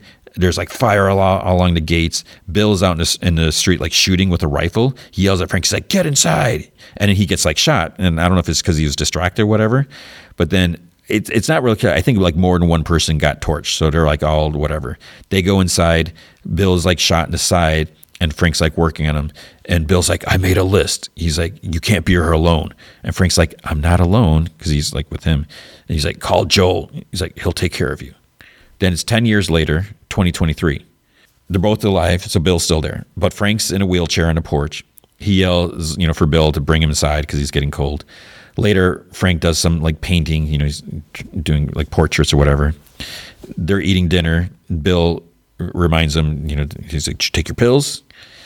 Frank has difficulty getting like the little baggie open. So, Bill has to help him. He has to help him get into bed. And in the morning, Frank is in his chair when Bill gets up. He's like, it took me most of the night. He's like, I'm exhausted. Bill's like, I don't want you falling asleep in a chair because your feet will turn blue. And he's like, well, I'll stay up. And Bill's like, why? He's like, because this is my last day. Then it cuts to them in the living room. And Bill asks, he's like, what if we get a doctor? He's like, or what if a doctor shows up? And Frank's like, who's coming? A door-to-door MRI salesman? He's like, there wasn't anything to cure this before the world fell apart. Bill's just like upset. And Frank's like, it's like, I've had a lot of bad days, but I've had more good days with you than anyone else. He's like, let me have one more good day. So he's like, I have plans. He's like, we can go to the boutique, get dressed up, we can get married. He's like, you can cook a nice dinner, and then you'll crush up all the pills and put them in my wine. He's like, I'll fall asleep in your arms. He's like in tears. And he's like, I can't. And Frank's like, do you love me? And he's like, yes. He's like, then love me the way I want you to. So Bill wheels them down to the boutique. They put on suits, they exchange rings, they have dinner. And I think it might have been like the same as like the first dinner. It was like rabbit something or whatever. And the wine was paired perfectly with it, whatever. Comes back with a new bottle, pours the crushed pills into one. Frank just drinks it, like downs it all at once. And then Bill downs his. And Frank looks at him. He's like, were there already pills in the bottle? And Bill's like, enough to kill a horse. He's like, this isn't a tragic suicide at the end of the play. He's like, I'm old. I'm satisfied. He's like, and you were my purpose. So Frank's like, well, I do not support this. And he says, she's like, but this is incredibly romantic. So Joel and Ellie arrive at the gate. He enters a code to open it. He notices like the flowers in front haven't been watered, whatever. And I don't know if that's just how long it's been like that. He opens the front door, tells her to say where she is. The old plates are still on the table, like with the food and stuff. Then she sees an envelope and a key on an end table. Joel knocks on the bedroom door. And then it's like, for some reason, the front door closes. So I don't know if it was the wind or something like that. I was like, did she go somewhere? But she's sitting in a dining room, like in a chair. She's reading the letter. It's like, are you serious? She's like, it's from Bill. The envelope says, to whomever, but probably Joel. She's like, I figured I fell under whomever. So I opened it, and she slides the key over to him. And he's like, so they're dead? And she nods. She's like, do you want to read it? He's like, go ahead. So she's like, August 29, 2023. If you find this, please do not come in the bedroom. We left the window open to the house so it wouldn't smell, but it will probably be a sight. I'm guessing you found this, Joel, because anyone else would have been electrocuted or blown up by one of my traps. Take anything you need. The bunker code is the same as the gate code, but in reverse. Anyway, I never liked you, but still, it's like we're friends, almost. And I respect you. So I'm going to tell you something because you're probably the only person who will understand. I used to hate the world and was happy when everyone died, but I was wrong. There was one person worth saving. That's what I did. I saved him. Then I protected him. That's why men like you and me are there. We have a job to do, and God help any mofos who stand in our way. I leave you all of my weapons and equipment. Use them to keep, and then she stops reading. He takes the letter, because then you see he's holding it, and it says to keep Tess safe. That's why she stopped reading it. So then he tells her to stay there. So he goes outside. He just, looks at the letter, finishes reading it, crumples it up, goes to the garage, takes a tarp off a truck, looks under the hood, and I guess the battery is missing. So he's closes the hood. He's like, ah. Then there's a fridge in the garage. He opens up. There's jars and Tupperware labeled sulf. So he goes back inside. So I guess sulfuric acid to make batteries. I don't know how you make a battery. So he goes back inside. Ellie's actually still in the chair. I'm surprised she didn't move or whatever. Then he's like, show me your arm. She pulls up her sleeve, whatever. And you see it. There's no smart aleck or marks or anything like that. It's scarred up, but it's healed. And, even the new bite, it's it's starting to heal, whatever. He's like, I just finished making a truck battery. He's like, it's charging right now. And she's like, okay. He says that he has a brother out in Wyoming. He's in some kind of trouble, and he's heading out there to find him. He's like, he used to be a Firefly. So I guess he probably knows some of them out there. Maybe they can get you to where this lab is. And I was like, okay. Then she's like, listen, about Tess, and he stops her and says that he's taking her west, but there are some rules she's got to follow. He's like, rule 1, you don't bring up Tess, ever. Matter of fact, we can just keep our histories to ourselves. Rule 2, you don't tell anyone about your condition. They see that bite mark, they won't think it through. They'll just shoot you. Rule 3, you do what I say when I say it. We clear? She's like, yes. Then he's like, repeat it. She's like, what you say goes. They go down to the basement where all the guns are, and she tries taking a gun again. He's like, no. She's like, but there's a whole wall of them. And he just glares at her. They start packing stuff up. And then she's like, they have hot water. She's like, I'm showering. Then you're showering. Seriously. So I guess he stinks. They look around the living room, and he must be showering because she's looking around. And then she looks in the desk. She finds a gun that was in the desk that Frank grabbed. He starts coming out. She shoves it in her backpack. He comes down, and she's like, well, don't you look pretty? He's like, shut up.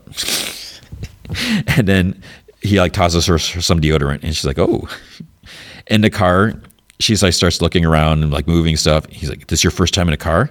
She's like, it's like a spaceship. Then she looks in a glove box. She finds a cassette in there. She's like, Linda Ronstadt. And he's like, do you know who that is? She's like, she just looks at him. She's like, and she puts it in, and then she's not impressed. And she's like, well, it's better than nothing. He opens the gate with the remote. They leave, and then the camera pans back to the window in the bedroom, and you see them driving away from the window, from the open window, and that's how it ends. So it was so sad. I couldn't believe when I was like, oh, Bill and Frank are a couple. Okay, great. The survivalists and what's going to happen. But then you just see how much they really cared for each other. I mean, it was so touching and it was so emotional. You see they truly cared for each other, and just this relationship, this survival, end of the world, and they're together, and then they die together. Oh goodness. So it was, I mean, it's emotional. I'm getting a little emotional now just thinking about it, because isn't that what everyone wants, to have that perfect relationship or whatever? And it was not a perfect world situation, but they had each other, and that's all that mattered. I guess, since I haven't played the game, I guess they mix things up a little bit. They tweak things or change it, which is fine, which is cool. Because I guess in the game, Bill and Frank were a couple, but Frank had already died. So I guess they didn't do this, die together type of thing. So I think that's kind of interesting, to change it like that, just to, because again, if you played the game and you're watching this, I don't think you necessarily would want the same exact thing. So I think it's kind of cool that they would change that. But it was good at first. When I'm like, oh, this is all flashback. This is all about them. And but it was fine. I'm not upset that there was less, Joel and Ellie. So I thought it was really cool, even though they're both dead and they're not moving forward. But again, we got to see Tess again, which I thought she was done, but she was in a flashback. So I really enjoyed the episode. I thought it was really good. Okay, then unfortunately, I think I'm only going to talk about the first episode of Poker Face. So Poker Face is on Peacock, right? So it's the Rian Johnson show. It has Natasha, I always forget her name, Natasha Lyonne. I think that's how you say it, Lyonne. The sort of problem is they dropped 4 episodes the first week, and as I record this now, I only watched the first episode. I thought, maybe I could, get in a couple more or something like that. And I thought about, well, maybe I'll wait to record this a little later, but I got to record this now. So I do like the show.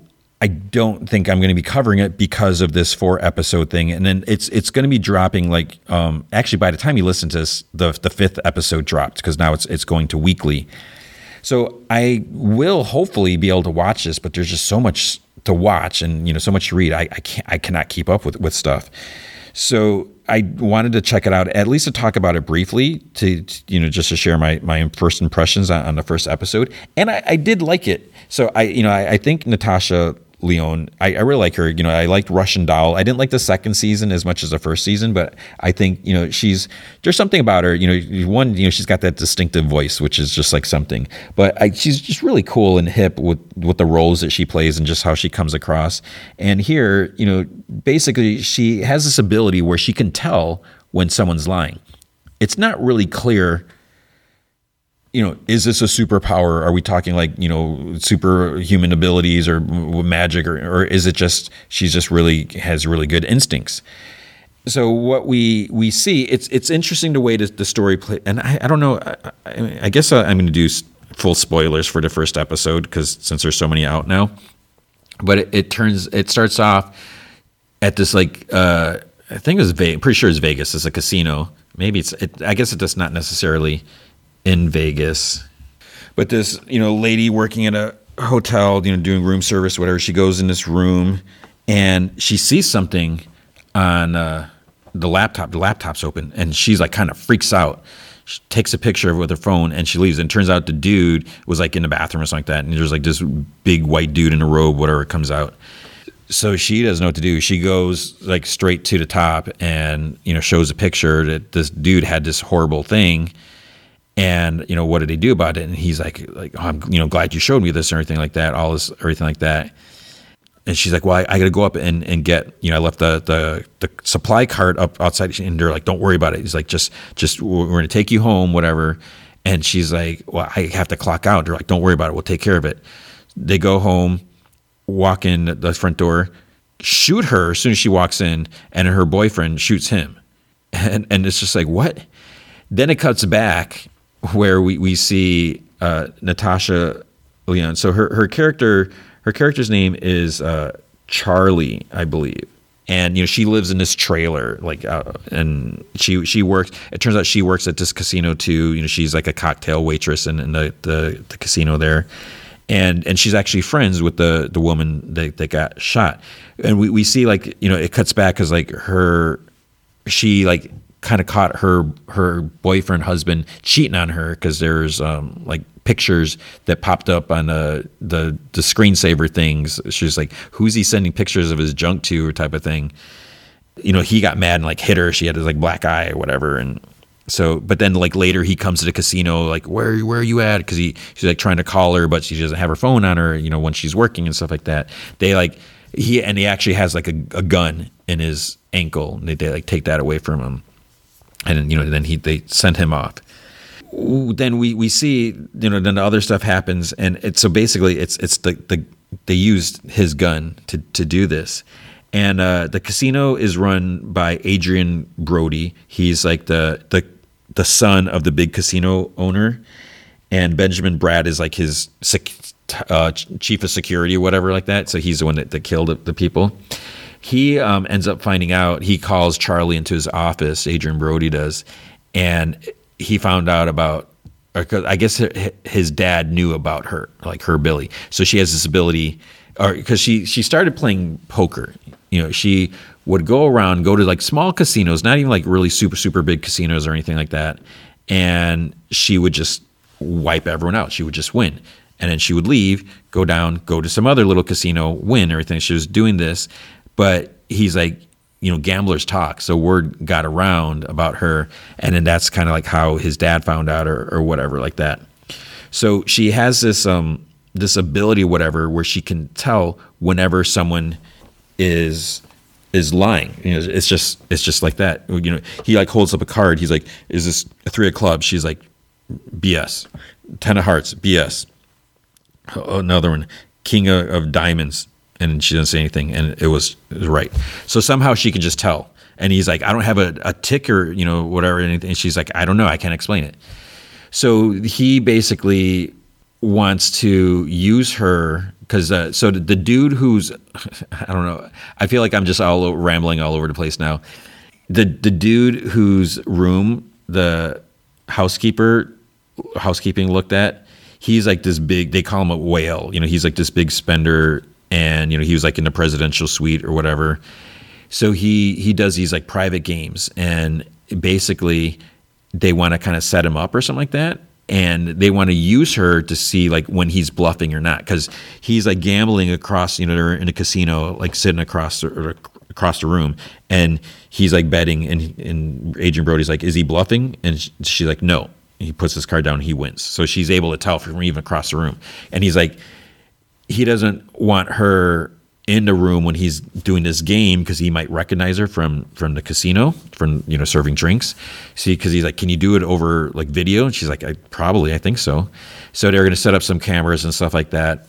But Al-Amin, at the same time, she finds out her friend was killed, and it was reported that it was supposed to be like a murder suicide type of thing. And she's like, "That doesn't make sense." And she's trying to investigate it, trying to dig in and stuff like that.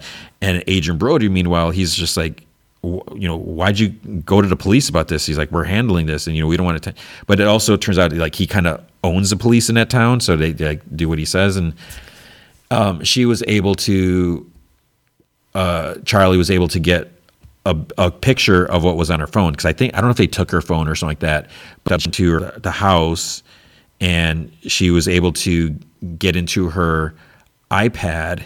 Because she uses the same code for everything. It came out earlier. There was nothing on an iPad, but she saw it on the cloud or something like that, and she was able to get that. But she goes to Adrian Brody with it. She's like, "This is what happened. She must have showed this, and then they killed her." And so she doesn't realize. But then she finds out that it was that they were in on it. They did it. And it's like the night of the big game, and she's supposed to be, getting ready. She's supposed to be, waiting for him to come in, all this stuff like that. But she confronts them, and they kind of like threaten her and stuff like that, obviously. But it turned out that because they like take her, he's like, "Take her phone, see if she's recording this." He's like, "I'm not going to fall for that." She's like, "I'm not." And Benjamin Bratt's like, "She's not recording this." And she's like, "Yeah, I'm not recording this conversation." But she recorded an earlier conversation, and she shared it with the whale dude. And she's like, "And you know how gamblers talk?" So it's like, "You're getting blacklisted." So Adrian Brody is going to be screwed, because no one's going to want to gamble there, knowing that they're running like some sort of scam or whatever. So then Adrian Brody gets up. He knows he's toast. He's screwed. His dad is there's no way to get out of this. He walks out to the balcony, just jumps right off, and Benjamin Bratt like runs out. There's nothing to do. He's dead. Charlie takes off, and she manages to barely get away. And she ends up getting shot too. He's like shooting her at the hall. He's a bad shot, but he does hit her. She takes off or whatever, and then it kind of ends where she gets a call. And she's hesitant to pick it up. It's from Adrian Brody's dad, and basically he's blaming her for his son's death, which is stupid. And he's like, you're not going to get away from this. And he's like, I'm going to find you or whatever. And so basically, I guess the premise of the show then is her trying to get away with Benjamin Bratt, like after her. Because I was like, this first episode, I was like, if this is like the murder of the week, I thought this was more like a detective show.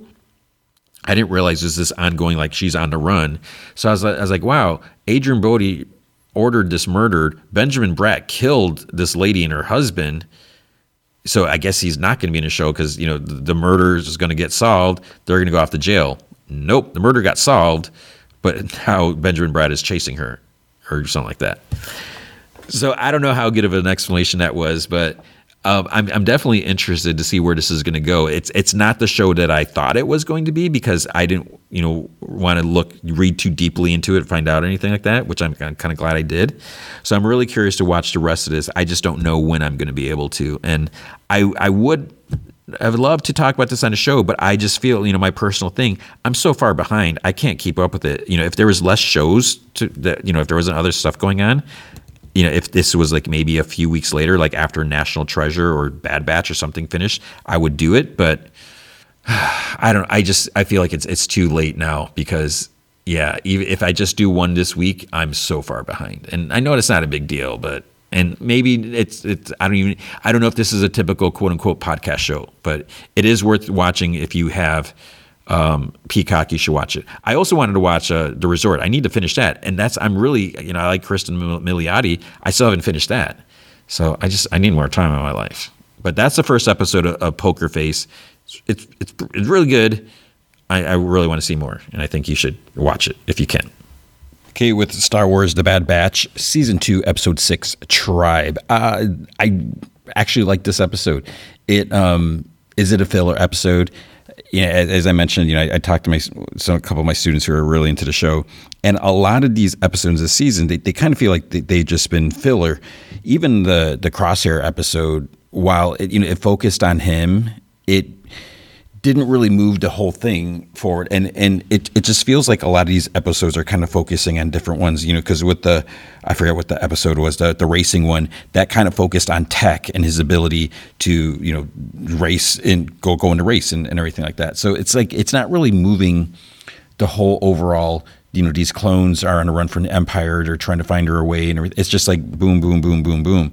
So this one, while you could almost argue it's the same thing, it just feels like it has a bigger purpose because the clones are really they take a stand, they take a really big stand, and they do the right thing. So it starts off the same way where they're on a mission. So their ship arrives at this big space station, and Hunter says that Sid says that the Vanguard Axis is notorious for illegal smuggling. So they're there to deliver some stuff. Tech, and Wrecker are gonna deliver something, and then he tells Echo and Omega to stay and guard the ship. The place, I guess the Vanguard Axis, I don't know, maybe we've seen them before. I don't remember if we have or not. But the place is run by a bunch of droids. This droid leader asked them if they have the forgeries because they need to ascertain their viability or something like that. And Tech's like, that will not be necessary. He's like, I created the chain codes myself. He's like, they will fool the Empire. But the droid leader, he says his assurance is meaningless, and he orders some of the droids to check each code separately. But I'm kind of looking at this. This didn't happen, but I was like, if they're checking these codes, could they just be like recording the codes or stealing the codes? Like, where's the guarantee that they're going to pay them? But I guess that doesn't really happen. At the ship, she's kind of, they're bored and everything. She's like, something's off about this place. She's like, I don't like it. Echo says, he doesn't like it either. He's like, but we won't be here long. So he goes inside. He's like, I'm going to prep the ship. Then Omega hears something. It's closed caption says it's a Wookiee howl. So she goes investigate. Two droids are like zapping a Wookiee with like a stun baton thing. And she's like, stop. She's like, you're hurting him. And then the droid's like, halt, humanoid, do not interfere in Vanguard Axis business. The Wookiee kind of uses distraction to like shoved one aside and then blocks the other, and, starts attacking whatever. Then the first returns to strike, and Omega shoots it with her bow and arrows. So she probably just stuns it because I think their blasters are always set to stun because they're supposed to be the good guys, whatever. And then more droids are coming. So she tells the Wookiee to follow her. Wookiee starts like looking in some crate and everything, and Omega's like, "We need to get going." But Echo finds them and tells her to get back to the ship. The Wookiee growls at him, and she's like, "It's okay, he's a friend." Then the Wookiee runs, and Omega's like, "The droids are after him. We have to follow." And Echo just like sighs. He's like, "Here we go again." Echo's bringing us on some crazy whatever chase. The droids are still checking the codes with the others, and then the leader gets a call about a situation that they're having now, and then there's gunfire in the background. Then Hunter's like, "Problem?" The droid leader just walks out of the room, and others go too. Then Tech's like, "The cause of that blaster fire is either Echo or Omega, most likely Omega." So then Echo calls Hunter saying that they need backup now. So Omega, Echo, and the Wookiee are pinned down by a bunch of droids. They're shooting at them. Hunter shoots the droid in the front, his blaster out of his hand, and he's like, "They're with us." And then the droid's like, "I would advise you to take your soldiers and extricate yourselves from this situation." Omega stands and raises her bow. She's like, "No, you're going to hurt him." And then the droid's like, "Oh, on the contrary, the Wookiee is worth a great deal to our buyer, alive." Hunter's like, "You can't smuggle living beings." And the Axis leader's like, "For the right price, I can do whatever I want. Now stand down," and then the Wookiee like raises his hand. Something moves and then like flies his hand. It's a lightsaber. Shoom, turns it on. The clones they're like kind of surprised by this. Droid starts shooting. The Wookiee blocks the blast. The clones are returning fire. Hunter's like, "Get to the ship." When they get to the ship, the Wookiee seems like hesitant to get on. Omega's like, "Come on." He's like, "We need to go. Get on." They take off. They're in hyperspace. Wookiee's like sitting in the back. Omega's like, "Why is he sitting back there all alone?" And Hunter's like, "Because he's scared." He's like, "He's been through a lot." So Omega goes, brings him some food, tries saying, it's okay. The others come up and he like growls at them. And he's like, he understands. He's like, he doesn't trust us. And Tech's like, "Well, seeing as how all clones were given the order to execute the Jedi, he has good reason to be cautious." So Hunter says he's sorry for what happened. He's like, "We're not like the other clones." He's like, "We did not follow that order." He's like, "And we don't work for the Empire either." Omega says like, "Hunter's telling the truth." So then the Wookiee starts eating, and then she sits and says that her name's Omega. She's like, "What's your name?" He starts speaking, in the Shiri Rook, whatever language, while chewing. And Hunter's like, my Wookiee's a little rusty, but I think he says his name is Gunji. And Gunji is like says something else. Tech, I guess, can translate some stuff too. He says that he's been on a run since Order 66. He was attempting to reach Kashyyyk, the Wookiee homeworld, before he was captured by these smuggling droids. And Hunter says that he's impressed that he survived this long on his own. Omega says that they can take him to his home world, of course. And Hunter's like, "Well, it's been a while since we've been, to Kashyyyk." And Echo then quietly to like Hunter's like, "The Empire could have outposts there by now." He's like, "We don't know if it's safe there for him." And Hunter's like, "He's a Jedi. It's not safe for him anywhere." They come out of hyperspace, like right outside Kashyyyk. They're going to head to a village that they know of, and hopefully the Wookiees there can help Gunji find his people. So Echo says he's picking up like heavy smoke in D4 station. He tells Gunji to keep the laser sword hidden, or Hunter tells him that, because it'll draw attentions that they don't want. So they land, they start walking through the trees.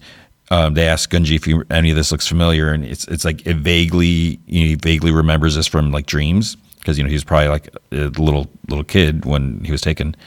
There's a bunch of webs they start walking through, so they start cutting through. That can't be a good idea. Come on. These giant like spidery creatures, they're not so much like spiders. They don't look as gross as spiders, but they come down.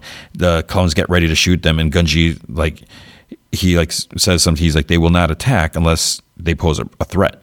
And he holds his hand out, and then the creatures just like crawl away, and they walk under the webs. So the village is straight ahead. They get there, the place is torched. And Hunter says, he looks at the ground. He's like, "Tanks came through here." And he's like, "The Empire incinerated the entire village." Gunji just like whimpers, falls to his knees.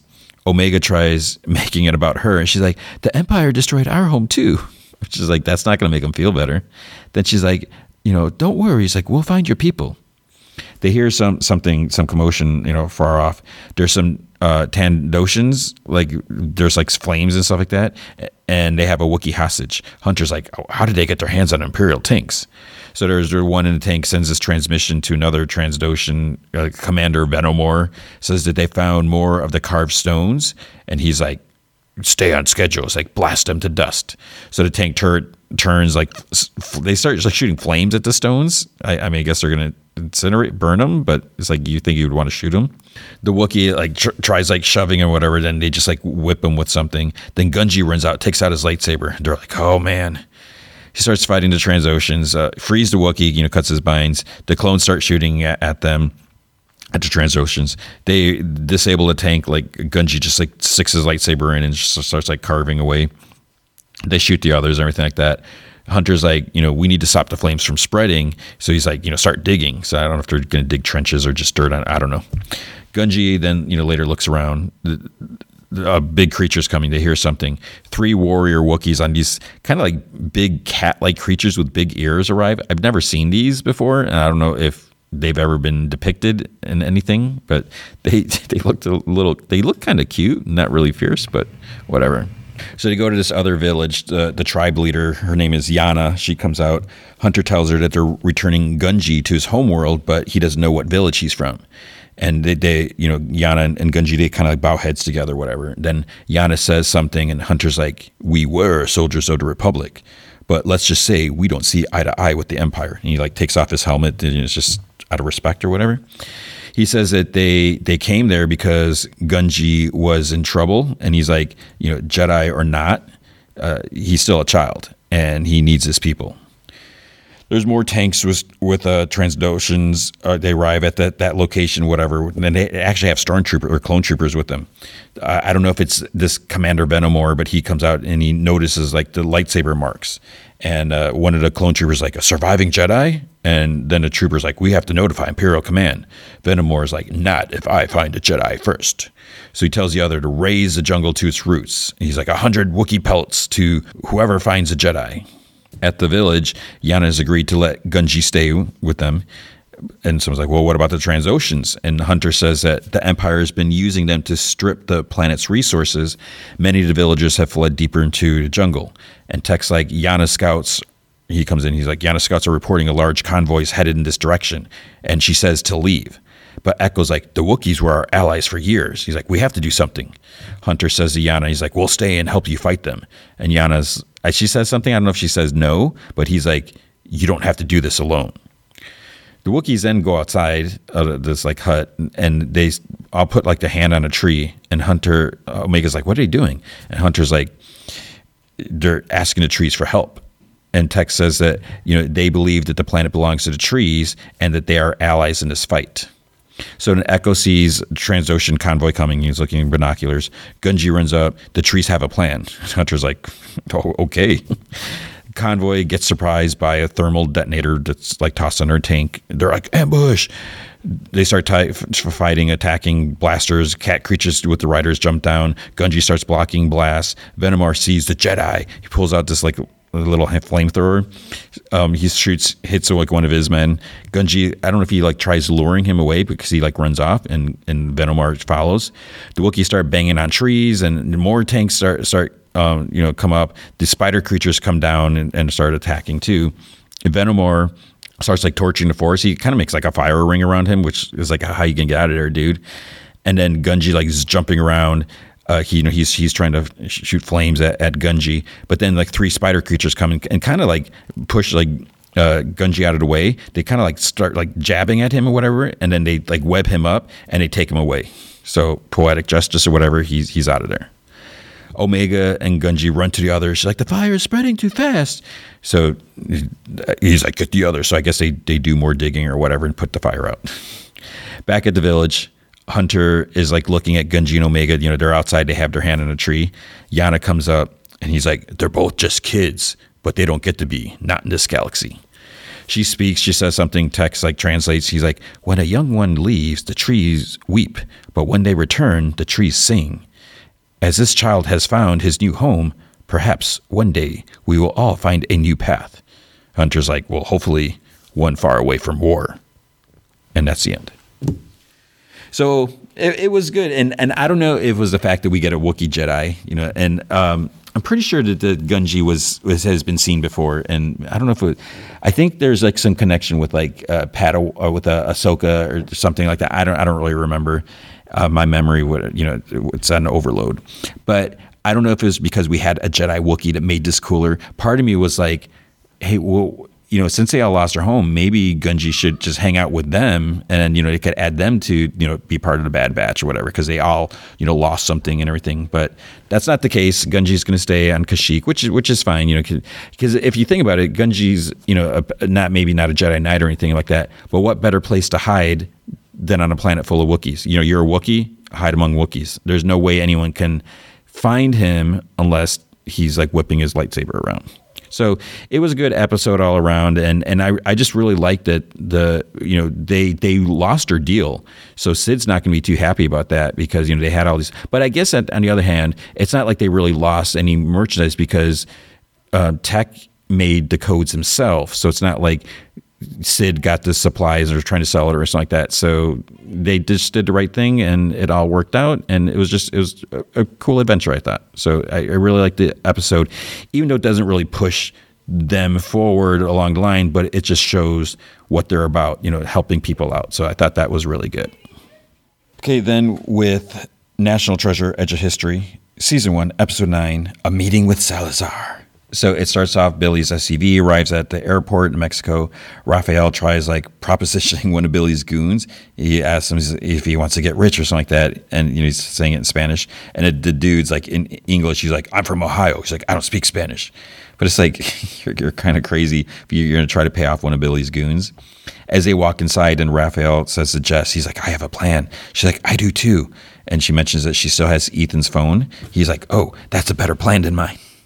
So it's almost like her dad is, not that he's like bumbling or anything like that, but I kind of like that.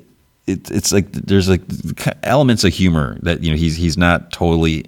I mean, he spent 20 years in jail, so obviously he's not the smoothest guy. But then Billy says that she's like, I will take your journal now, because she's lame, she can't do anything for herself. And she's like, I told you that I heard everything. I still think it's crazy that she puts a tracker in his shoe, but it also has a microphone. So then this one of the luggage carrier things goes by, and then Billy looks at Jess. So Jess did something here, because Billy looks at Jess. Ethan gave you something, and she's like, yeah, his credit card, but I didn't take it. And obviously Billy doesn't believe her, so she tells Casey to search her, and she searches or anything like that, and doesn't find anything. And she's like, and keep them separated. And Casey whispers as she's like searching, she's like, you should have stayed on our side.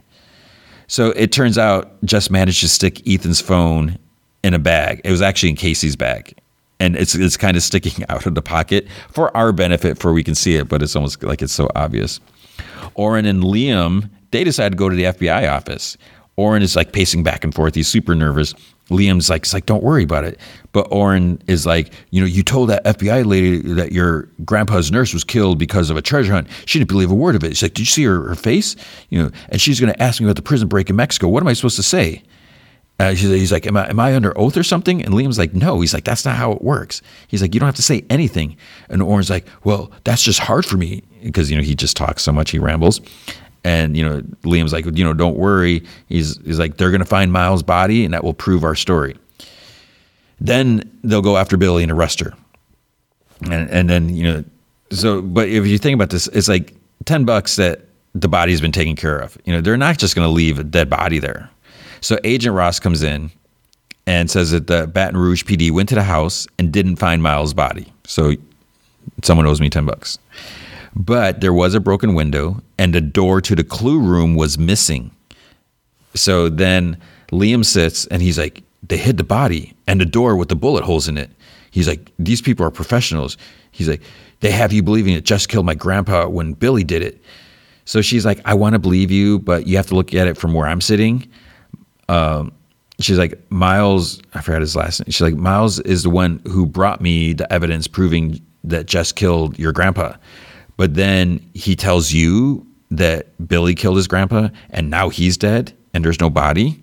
So she's like, why don't you just tell me where in Mexico Jess is? And Liam's like, we don't know. He's like, we're afraid that Billy has her. Agent Ross is like, well, we have no evidence of that. Oren finally sits and he's like, Billy did kidnap me. And she's like, really? He said she didn't before because Billy threatened him and his friends. He's saying that he's telling the truth now. He's like, put me on a polygraph. And Liam hisses. He's like, no. He's like, that's not a good idea. He's like, we talked about this. And Agent Ross is like, why isn't that a good idea? He's like, what are you hiding? And then he's like, nothing. He's like, let's do this. So Oren, what are you doing? Ethan and Tasha are in handcuffs, they're in handcuffs, and they're in the FBI building. At first, I'm like, are they in the same FBI building or another one? So Ethan's like, he's like, I'm not an attorney yet, but I suggest you don't say anything. And she's like, have you met me? Oren took his test, and apparently, it's over and done with. We don't see any of it. He's like, did I pass? And she's like looking at the results, and she's like, yes. And Oren's like, go arrest Billy. Then this other agent tells her that the two others have been brought in. And he's like, what other two? Ross is like, I'm asking a question. She's like, thank you for your help. You've been really, helpful or whatever. And he's like, what? So she like leaves the room. Ross talks to Tasha. And Tasha's like, nice scare tactics, but I know you have nothing on me in that file. She's holding this little file in her hand. And Ross is like, it's not your file. It's your grandmother. Pearl Barker, an activist for racial equality in the 60s. Your grandma was on every criminal watch list. That forced her into hiding. Tasha's like, well, I haven't spoken to my grandma in years, so if you're looking for her, I don't know where she is. Ross is like, that's a lie, but I don't care. I know the charges against her were trumped up. She was targeted for standing up for her basic rights. It's obviously where you get your fighting spirit from. It's almost like you're trying too hard to kiss up to her. It's like, tone it down a little bit. And she's like, she continues that like what happens to her grandmother affects the whole family. And she's like, I get why you don't trust us. When you and Jess first came in here, I didn't take you seriously. It's like, I was wrong. I know that now because your friend Oren just passed a polygraph. You were telling the truth then. I need you to do it now. It's like, my boss is convinced Jess murdered Peter Sadusky. I am not. I think Billy's behind it. And your friends are concerned she might have Jess now. So please tell me the last place you saw Jess. Let me try to help you find her. And Tasha like gives her a look. She's like, forget it. You're just trying to manipulate me, saying what you think I want to hear so you can find Jess and arrest her. Exactly how dumb do you think I am? Ross takes off her FBI jacket and her badge. She's like, you don't have to trust this, but maybe you could trust me. And Tasha's like, you know what I see? A typical Fed using information as a weapon. Arrest the right person next time and stop treating us like criminals. But yet, how many laws has she broken? How many safes has she broken into? Or what about like Graceland? How many laws were hacking into computers and breaking a dude out of prison? You are a criminal, Tasha. She says that if she wants to make things right, start there. Let them go. And so then Agent Ross reaches, takes off Tasha's cuffs, and she's like, wait, you're really letting us go? What's the catch? Ross is like, there's no catch. And she takes out like a business card. She's like, that's my personal cell phone number. If you change your mind, please call anytime. And Tasha's like, wait, your name is Hannah Betsy Ross? And she like shrugs. She's like, my mom liked to sew. Then Ross walks out of the room. So she and Ethan start walking out of the building. They're walking through whatever the big area. And he's like, why did Ross let us go? And she's like, she's trying to good cop us. And he's like, shouldn't she have bad copped us first? And, she just wants to get out of there. Then they run into Oren and Liam. And Oren's like, what are you doing here? And Liam's like, where's Jess? They go over to get Oren's van out of impound. He's like upset because it costs like $350. Liam asks, what was Jess's dad's plan to get her back to the States, where are they supposed to meet her? Ian's like, we're not sure. Jess was supposed to call us when they got across the border. And Tasha's like, she hasn't called yet. Liam's like, well, then why don't you call her? Ethan calls, but there's no answer. So the phone must be off. Then Tasha's like, I'll ping her location. But it's like, how are you going to do that? So she's going to do it from a burner phone, I guess. I don't know. Tasha swipes a couple screens. And like in a second and a half, she's like, just turned off the phone 16 hours ago in Cholula, Mexico. Liam's like, Billy's got her. So Liam's like, we got to go down to Mexico. Oren's like, if Billy's got her, they'd be long gone from the last location. Tasha says that, maybe they can still track it using its IMEI identity. She just needs to get her gear because she can do anything when it comes to computers. On Billy's jet, she's reading Rafael's journal, and he says that she already knows what's in the journal, and she asks, then why were you hiding it from me?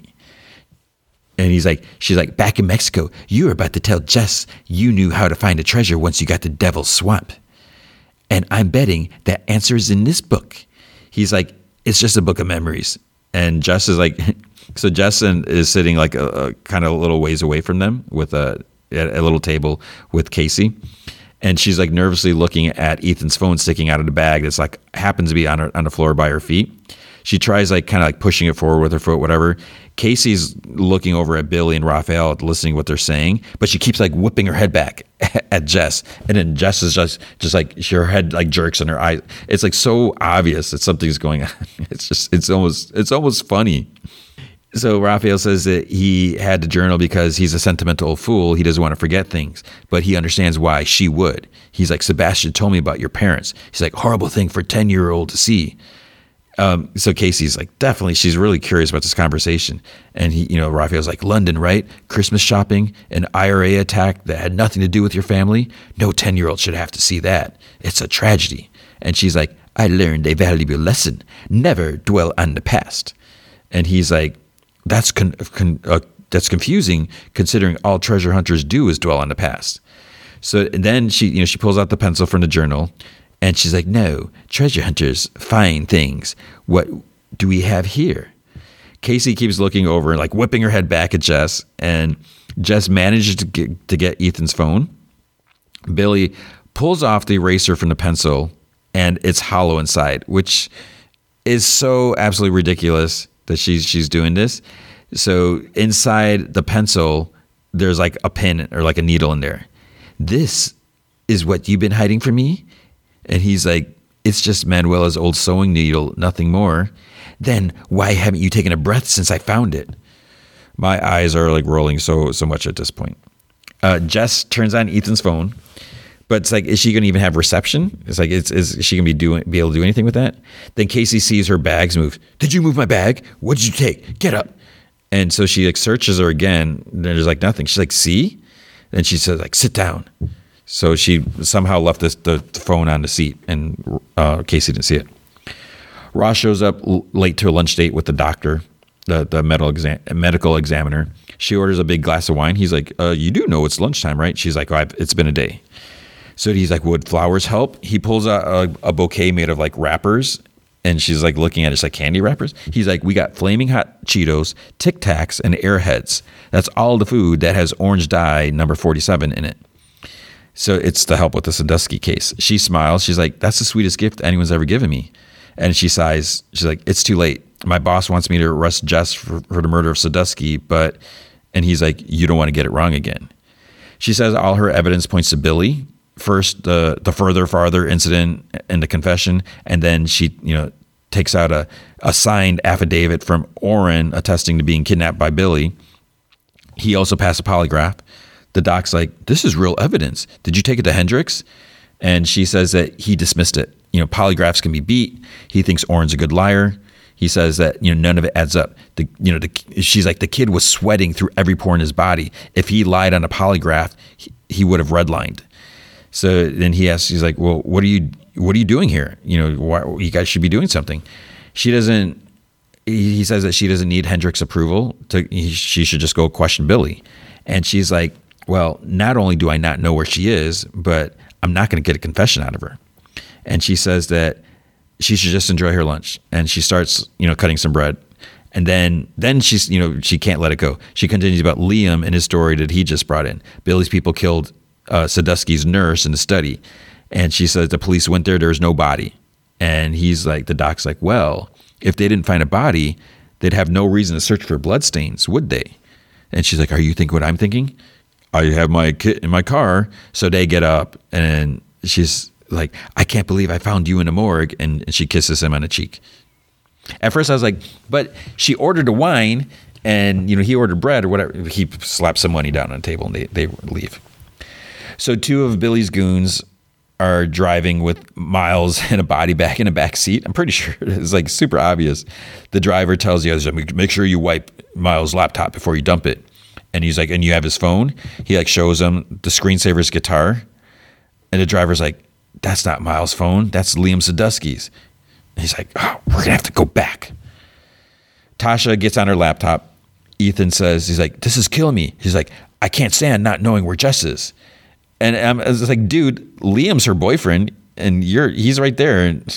But Liam's like, you two have known each other for forever. And there's like a ridiculous amount of frame pictures on a desk, like of them, like prom pictures of them as kids. It's like, it seems kind of silly. Ethan's, because I don't, they're at Ethan's house, by the way. Ethan says that his mom was, or Jess's mom was his nanny and tutor, and they practically grew up together. Then Liam's like, I lost my dad and grandpa to this treasure hunt. We're not going to let that happen to her. So Tasha says that she can't find Ethan's phone anywhere. So they could have gone somewhere remote, which isn't good. Casey is staring at Jess, and Billy's talking to Raphael. She's like, there's one way to find out what this needle is for. Casey, bring Jess over here. And Jess uses the opportunity to start sending an SOS on the phone. Raphael's like, hey. He's like, what are you doing? Casey pulls Jess up and she sees the phone. There's like a countdown going down, and Casey manages to stop it like at 1. So that's what you're doing. And at this point, I was almost like ready to stop watching. It's just getting ridiculous. I like the show, but I'm like, come on. Casey pulls out like a pocket tool to take out the SIM card from the phone or whatever. This just gets me. Billy's watching, and then to Raphael, she's like, this opens something, doesn't it? It's like, it's a friggin' needle. One, the fact that you found it is ridiculous. And then you're like, oh, this needle opens something. Because of course she's going to figure it out. She's pulling the exact correct idea completely out of her butt. And it's just ridiculous. She tells Casey to get Jess's medallion. And I'm like, oh my God, come on. Are you serious? It's like first guess, and she gets it right. Billy manages to figure out where to stick the pin. The top pops open. It's almost like a locket. Jess never realized this. And it looked like it was just a thin thing, but apparently it's a locket. Billy's like, it's a wayfinder. It's an ancient compass. Raphael's like, only it doesn't work.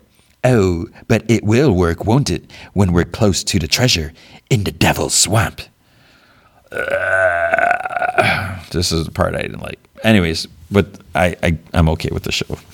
At the bar, Mina's on stage doing karaoke. She gets someone orders her a drink, whatever, from some dude, and she's with some other friend, and she's like, "Oh, you should go for it," and everything like that.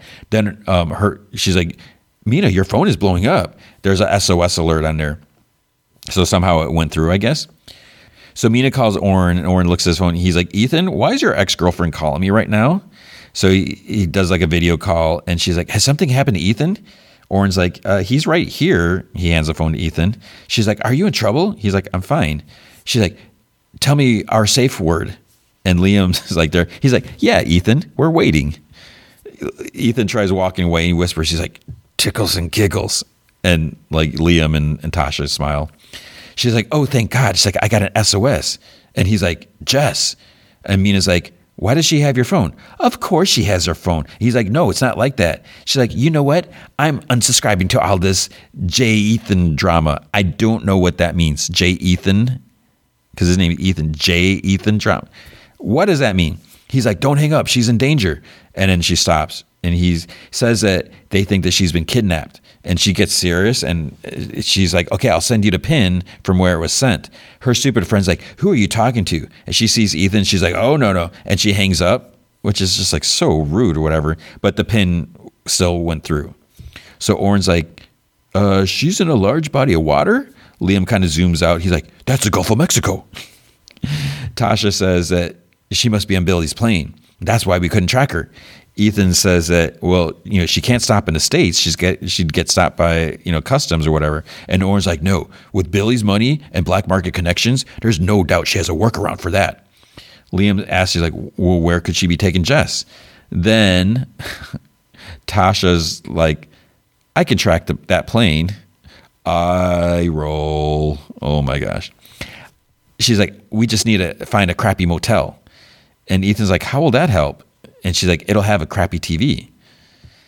They're at this motel, and it has like a legit old style TV. Like no motel would have a TV like that this day. So she yanks off the rabbit ear antenna, and Oren's like, well, there goes your safety deposit. Because she's like, this part gets me. All modern aircraft record their model and location on ADS-B signal. So of course you know this off the top of her head. And she has like some dongle thing that would work.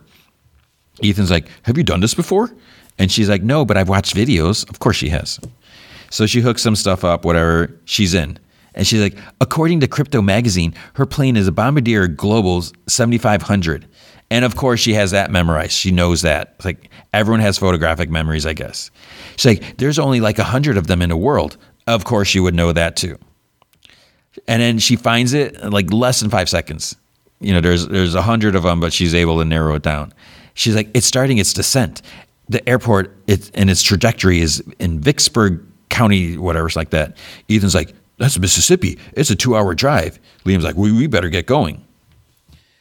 In Peter Sadusky's study, Ross and the doc they enter. The goons are also on their way there. So Doc's like spraying some stuff. He's like, if there's blood, they'll be seeing, blue spots all over the floor, but there's nothing. And she's like, why would Liam lie about this? And Doc's like, well, maybe the killers are really good at cleaning up. And then they somehow hear the car pull up, even though they're like kind of deep in the house.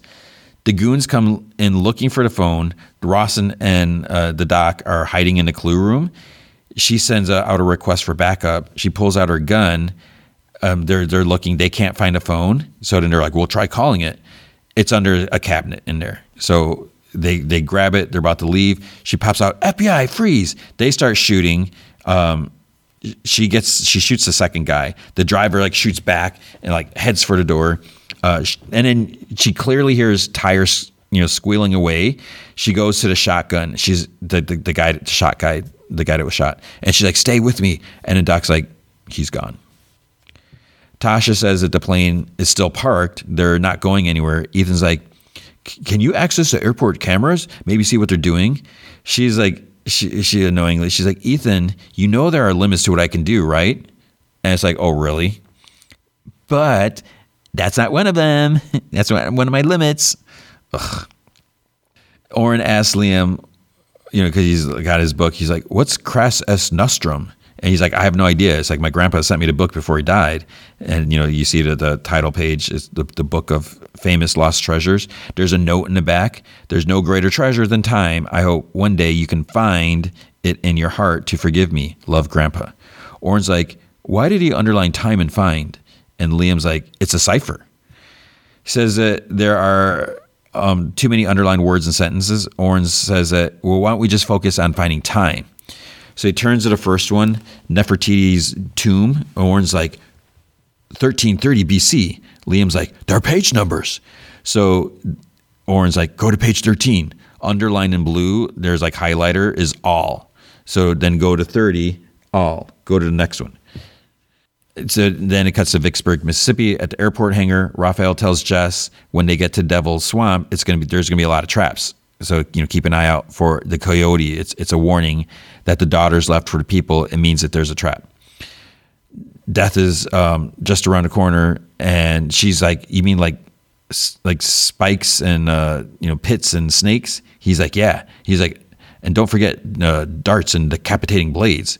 Just comments. Then he's like, you're smart like your mother, but you're devious like me. Oren and Liam find a second word is lost, sort of going through like the clues or whatever. Tasha hacks into the camera. She finds a camera right in the hangar. She sees Billy has several goons with her this time. They have like these little boats by the SUV. Tasha's like, I'm going to record this. Liam says that there are a lot of ways that they can go into Mississippi. Oren randomly says, the Devil's Swamp. It's just the swamp. It's haunted. It's all over my subreddit. It's like the Bermuda Triangle in the Mississippi, or of the Mississippi. He's like, the legend of people getting lost and disappearing there goes back hundreds of years. Ethan's like, so what if the daughters of the plumed serpent made up the legend to scare people away? Tasha's like, Liam says that all actually makes sense, but that's a flat boat, one of the boats. He's like, it's made for shallow swamps. Ethan asks, he's like, well, what do they do? He's like, we can't outrun Billy's team.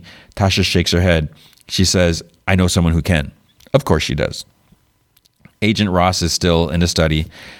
There's lots of agents. One of them's like taking a statement from the doctor. The dead goon guy is still on the floor. Hendricks arrives and hands her a coffee. He's like, you stumbled into a really dangerous situation here, Ross. What were you doing here?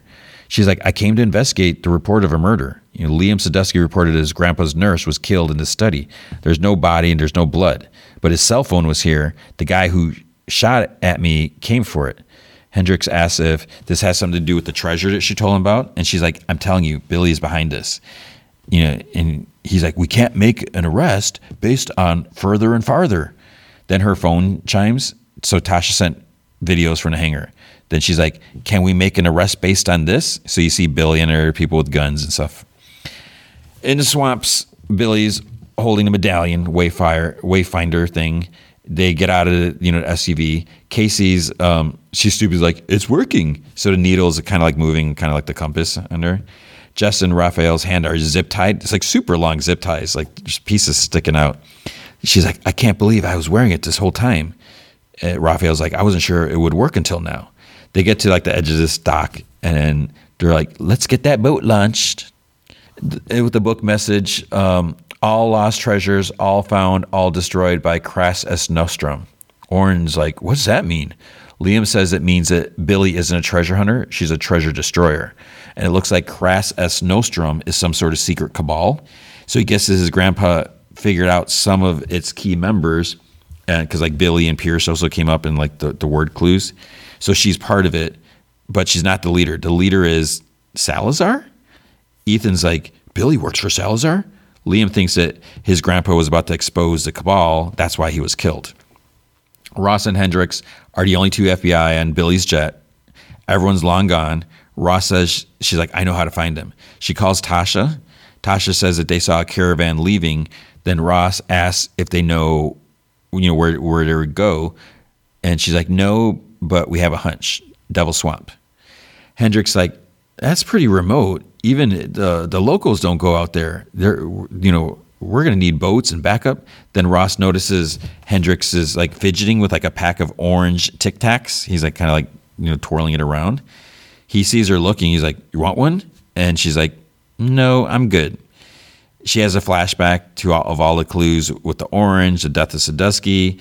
When Peter drank the tea with the poison, his hand like knocked the Tic Tacs out of Hendricks' hands. His finger clenched one that was on the floor, and that's why his hands got stained, because his hands were wet probably. So she pulls her gun on him, and he's like, whoa. He's like, what are you doing? And Ross is like, you murdered Peter Sadusky. It's like, dude, I don't think you should have tipped your cards just yet. He scoffs or whatever, and he says, she's like, put that thing down. She tells him to put his hands up, and he kind of reaches for it, and she's like, you pull that out, I pull this trigger. Then he's like, she's like, take your gun out, 2 fingers, nice and easy by the grip. Place it on the floor and kick it over. He's like, what's wrong with you? She asks for his phone, and she's like, it all makes sense now. That's why you're pushing me to arrest Jess. She was just a fall guy. And he's like, you're exhausted. You experienced something dramatic. She tosses her handcuffs to him and tells him to cuff himself to this railing. But it's like, wouldn't he have a handcuff key? Aren't they all kind of universal? I don't know. He says, he's like, I took a chance on you, after you made the wrong arrest in D.C. And here you are making the same mistake again. She's like, your career was supposed to be over. I gave you a job. And she says that he has until the count of 3. And he looks at her and she's like, 1? Fine. Guess what, Ross? You're done now. She calls the Vicksburg PD, says that she's detained a murder suspect on a jet, and he'll be waiting there. She's going after his accomplices. He says that if she's going to the swamp alone, she's going to get killed. She just looks at him and then walks out. She's driving. She's talking to the doc on the phone. He's like, you can't go without backup. And she's like, I have no choice. She says she doesn't know how high up this goes. Who else is working with him if she doesn't call back in 20 minutes, and then her phone cuts out. So then we see like shots of everyone at the swamp, at the truck, Liam having flashbacks with Jess, Ethan thinking of Jess. They're all exiting the van or whatever. The boat pulls up to the dock. Billy tells him to cheer up. They're about to find a great Pan-American treasure and prove Manuela was right. This has been Raphael's dream for the last 20 years. Now he can die happy. Agent Ross is there already. I don't know how she got there so fast. She pops around the shack and she's like, freeze! Big muscled goon cocks an Uzi. Other goons aimed their guns at her. Ross is like, tells them to drop their weapons or she shoots Billy. They actually listen, lower their guns, and she's like, your treasure hunt is over. The police are on their way. Raphael's like smiling, and then he's like, no. Hendricks somehow pops up behind her, stabs her in the back with the conquistador sword from the jet. Then he pulls it out. He puts her handcuffs down next to her, and softly he's like, I tried to warn you, Ross. And she just kind of like moves a little bit, and then she stops. So I guess she's dead. Raphael just like stares at Hendricks. Then there's a flashback. It's like some rubble. You see like Sebastian like pinned under some stuff. And Hendricks is like, you're a liability, Sebastian. He's holding a gun. And then he shoots. And Raphael's like, Salazar. And that was episode 9. So I don't know how I feel about Hendricks being Salazar, because Hendricks, he seemed, I don't know, he didn't really seem fully on it, but there you go. So bad news bears for everyone. All right, Velma, season 1, episode 7, got 2 episodes. So it starts off, Velma can now focus on her mom's disappearance. She doesn't have the hallucinations anymore. But she's wondering, why does she write Jinkies? She looked up different things. It's not a license plate because that belongs to a garbage truck. It's not Jinkies the clown. He actually killed himself recently. Daphne says that she has to talk to Velma. She's like, sorry, not now. She totally blows her off because Velma is like a stupid, selfish jerk. Velma walks into her living room and Sophie's dead. There's a bloody mess. There's a message on the wall written in her blood. Velma's like, oh no, who's going to clean that up? Like, that's supposed to be funny. It's like, okay. The message is like, Aman, will you go to the Crystal Cove Fog Festival with me? And then Sophie pops up and Velma's like, it's a demon. She's about to hit her with the lamp. And Dad's like, stop. This was a fog puzzle. And she's like, a what? He says it's like with prom, but only for Fog Fest. So Velma's like, how can that be happening? What about the curfew? It was working.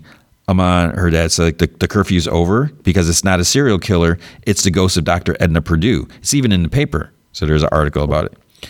Curfew can't stop a ghost. That's just basic physics. Then Sophie informs Velma that she doesn't have to worry about girls getting murdered. You have to have a date in order to attend the Fog Festival. So no girl without a date will be allowed to enter. Velma's like, great. So Fog Fest is not only dangerous, but it's sexist too. She says that at least the police haven't bought into this ghost crap. But then out in the streets, you hear like police sirens. Police is driving down the street on the intercom mentioning that they haven't caught the killer because it's a ghost, not because they're incompetent. Fred is rehearsing his Fog King acceptance speech. And he's like, and I owe it all to my queen, Velma. Parents, they start getting on his case. He's going to, one day take over Jones Accessories or whatever, and he has to strive for the best. Dad says that he can't win with Velma. So either he finds a way to come home with the Fog King crown or don't come home at all. At school, Gigi's friends try consoling her about Norville being a bad boyfriend. He ignored her when she almost died from a bee sting, and his grandmother is 100% a ghost who's killing her friends. Velma comes out to talk, and Gigi opens her locker, and this ghost pops out. But it's really Norville asking her to Fog Fest. Velma goes to yell at Norville later in the newspaper room, and he reminds her how much she enjoyed the Fog Fest in the past. She's been working on the Jinkies clues for days and could really use this to blow off some steam. She finally says that he's right, but girls have to have a date to go, so she can't go. Then Velma goes to talk to Daphne. She's kind of mad. She's like calls Velma a ghost because she's been blowing her off or whatever like that. But then Fred starts throwing sacks of cash at Daphne because he's trying to ask her to the Fog Fest. Velma's like, oh, no. He's trying to scare me by acting like he's back into, only caring about hot girls and stuff like that. He's like, oh, if only that were true or something like that. But he says that he really has to be Fog King. And then Daphne slaps him because she thought that he said something other than Fog King. You think about it.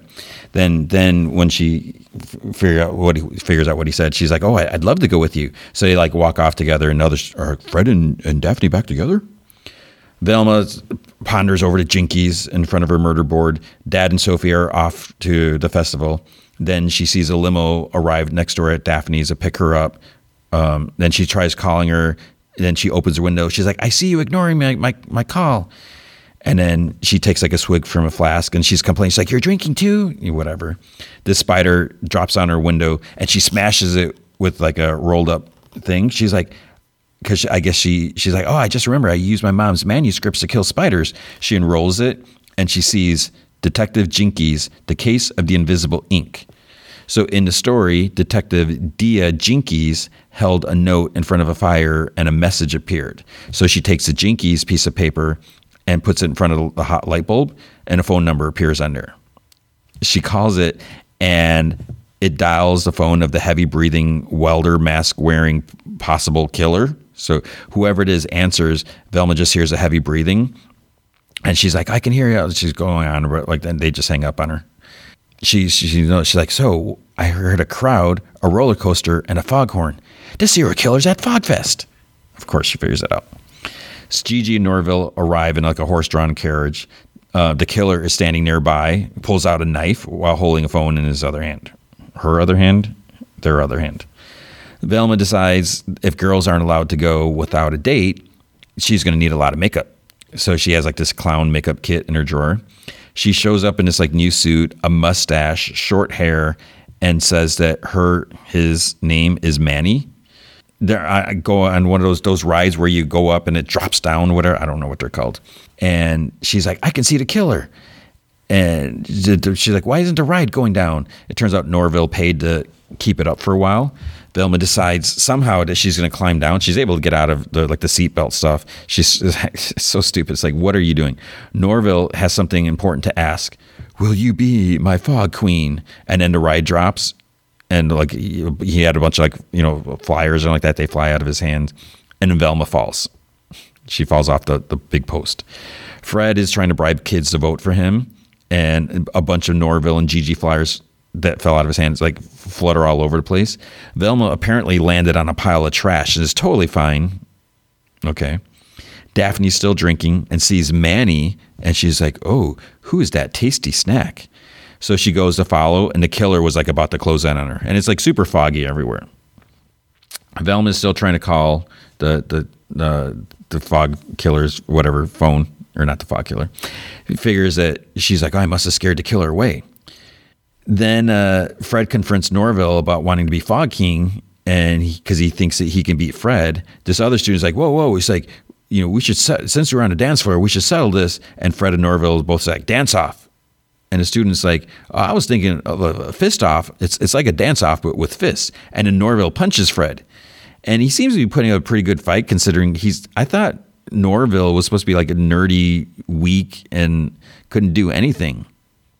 And Fred seems like, I don't know. But I guess Fred's like a child. So Velma rejoices at being able to use the men's bathroom. And then she gets pulled into the fog by drunk Daphne. And she's like, "Who are you?" And she's like, "Manny, the man Jonas." Daphne's like, "You remind me of my friend Velma." And then she's like, "Wait, so are we still friends?" And Daphne's like, "What?" Daphne wants to dance.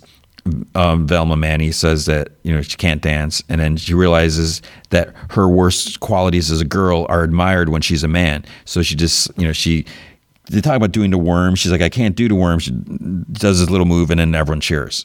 So she's like, as a man, you can do whatever. She decides to talk to the crowd about the killer because then they'll listen. And so Manny's like, "Ghosts are not real. The curfew can't end because the serial killer is real. They're safe tonight because I scared off the killer, but the curfew should be back on tomorrow." It's like, "What do you say?" And Daphne's like, they're actually listening. And then Daphne's like, "Manny for Fog King." And everyone's like, "Yeah." So Manny and Daphne end up alone on a pier. Daphne admits that, she's drinking a bit because she had a bad week. And then she's like, "Can you keep a secret?" And she's like, I'm adopted and I located my birth parents, but they turned out to be criminals. And Manny's like, criminals? I was like, oh my God, why didn't you tell Velma?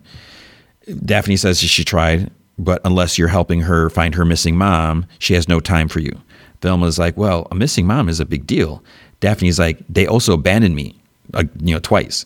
Manny's like, oh man, it sounds like Velma sucks. And Daphne's like, I can't believe I told you. And Manny, or she can't believe she told Manny, but she's like, it feels like we have a connection. Manny's like, well, I'd be super psyched to kiss you right now. And they're about to kiss. And then you hear, I bet you would, Velma. And Fred rips off the mustache. And it was like really glued on there or something like that. And she's like, ow, Fred. She's like, that was my actual mustache. I just didn't shave it. It was like ridiculous. It's like a total full-on mustache. Fred said that he's like, oh, because when Manny was on stage, was slapping, doing a bunch of hand slaps at people and slapped Fred in the face or something like that. So he says that he had dreamt of her calloused longshoreman's hands touching his face for weeks. So as soon as she slapped him, he knew that Manny was Velma, which is silly.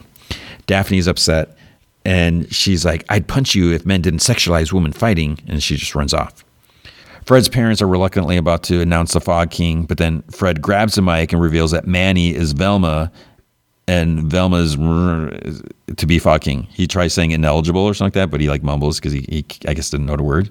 The sheriff's like, hold on. If Manny is a female interloper, then is or is not the serial killer a ghost?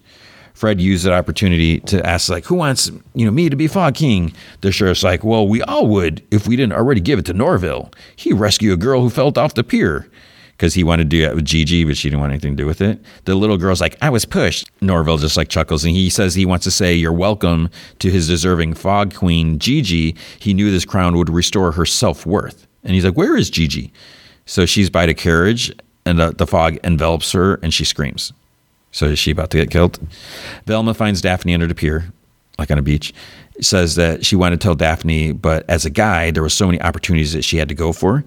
She's like, I'm not even mad at you. She's like, I'm just mad at myself for finding another way for you to disappoint me. Velma's like, says that she's mad at herself for being selfish and a bad friend.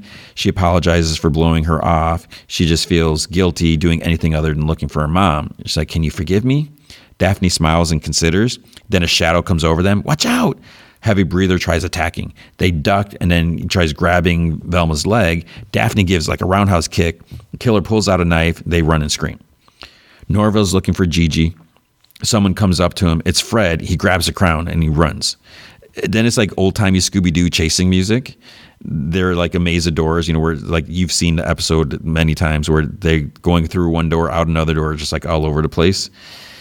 And they're like, this doesn't make sense, whatever. And it turns out that they're in this maze of doors, whatever, a fun house type of thing. As Daphne and Velma are running, they see this old time like photo booth, and I think Daphne's like, we could run in there and put on a disguise. Velma's like, that's dumb. She's like, we'd have no time. Who would ever stop to put on a costume in the middle of a chase? Which is what they did all the time in Scooby-Doo. The four end up running into each other, and they crash on the floor. So Daphne, Velma, Fred, and Norville. Then the killer raises a knife as the fog rolls over, but then the killer's gone. And Velma's like, by fog rules, the killer's still nearby. She calls a number. They hear her phone ring, and it's sitting on top of Fred's head. And then she's like, for the last time, are you or are you not the serial killer? He's like, I'm not. This dumb thing must have gotten swapped with my crown in the fog.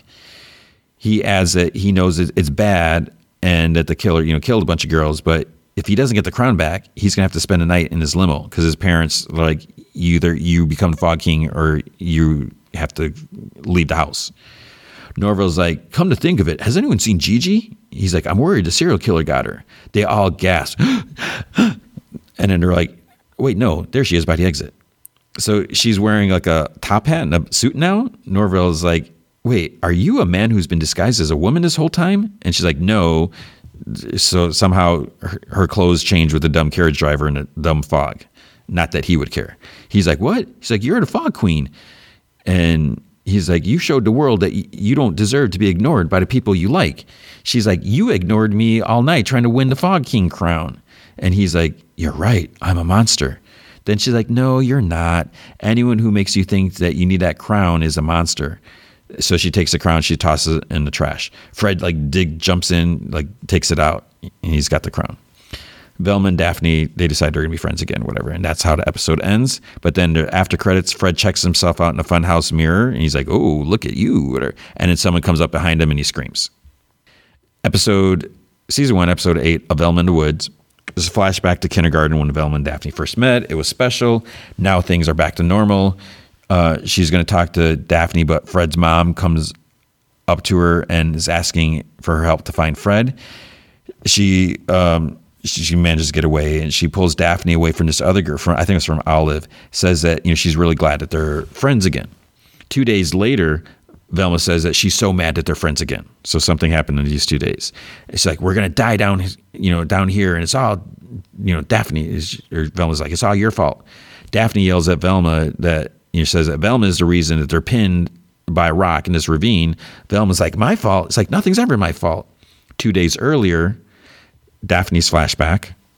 They're in a car, and Velma asks Daphne if she's like, if you were a serial killer, what would your password be?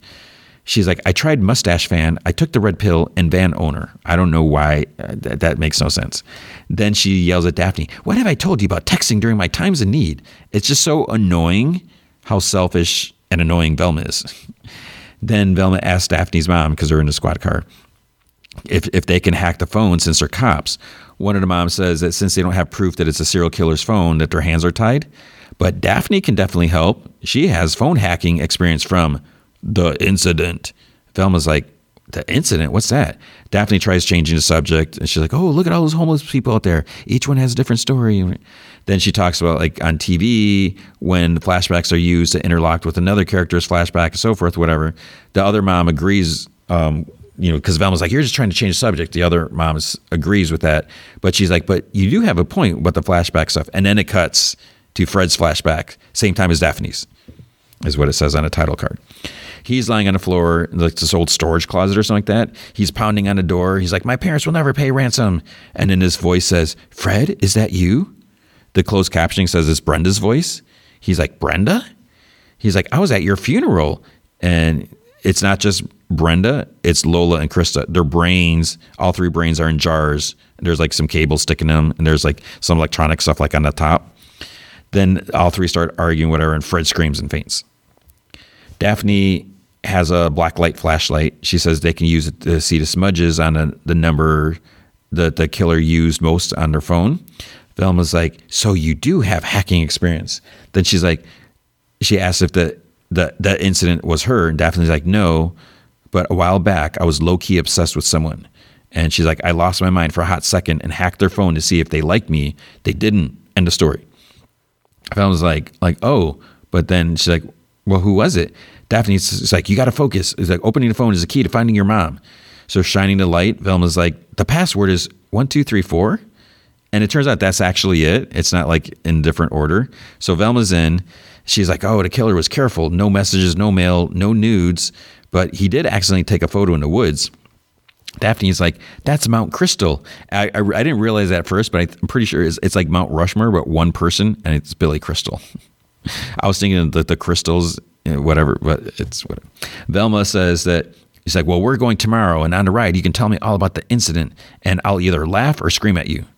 And then she's like, fine. Then her phone beeps, because when she was in the car, she hearted a picture of Olive. And I don't know if it's text or something like that. So it's another picture of Olive, and Velma's like, who's texting you? Who are you texting? And she's like, oh, there's no one, whatever. But yeah, she hearted. So is she have a crush on Olive now? Or what's going on?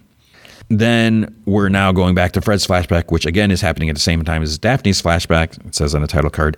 Fred asks the brains, how are they alive? All they know is someone took their brains and planned to put them in someone else's body. Fred said that Velma was wrong. It's like ghost of Edna Purdue is back to finish her work. The next day, Velma knocks on Daphne's door. They go looking for the serial killer in the woods. Daphne says, sorry, it's so last minute, but she can't go. And she's like, what? She's like, I brought all your favorite snacks, water, and pictures of Tom Holland. She's like, now let's go, Daph. She grabs her wrist, but it turns out to be Olive's wrist. So Olive's there. Daphne sheepishly says that today they're taking pictures for the sexy calendar that they sell to fight discrimination against hot girls. So they go inside, and Velma starts screaming, saying that she's like, I'm having a deadly hallucination. Obviously, she's lying. She's trying to guilt Daphne into helping her. In the present, Daphne's like, and that's why this is your fault, Velma. You're so possessive. You faked the hallucination just to keep me from hanging out with Olive.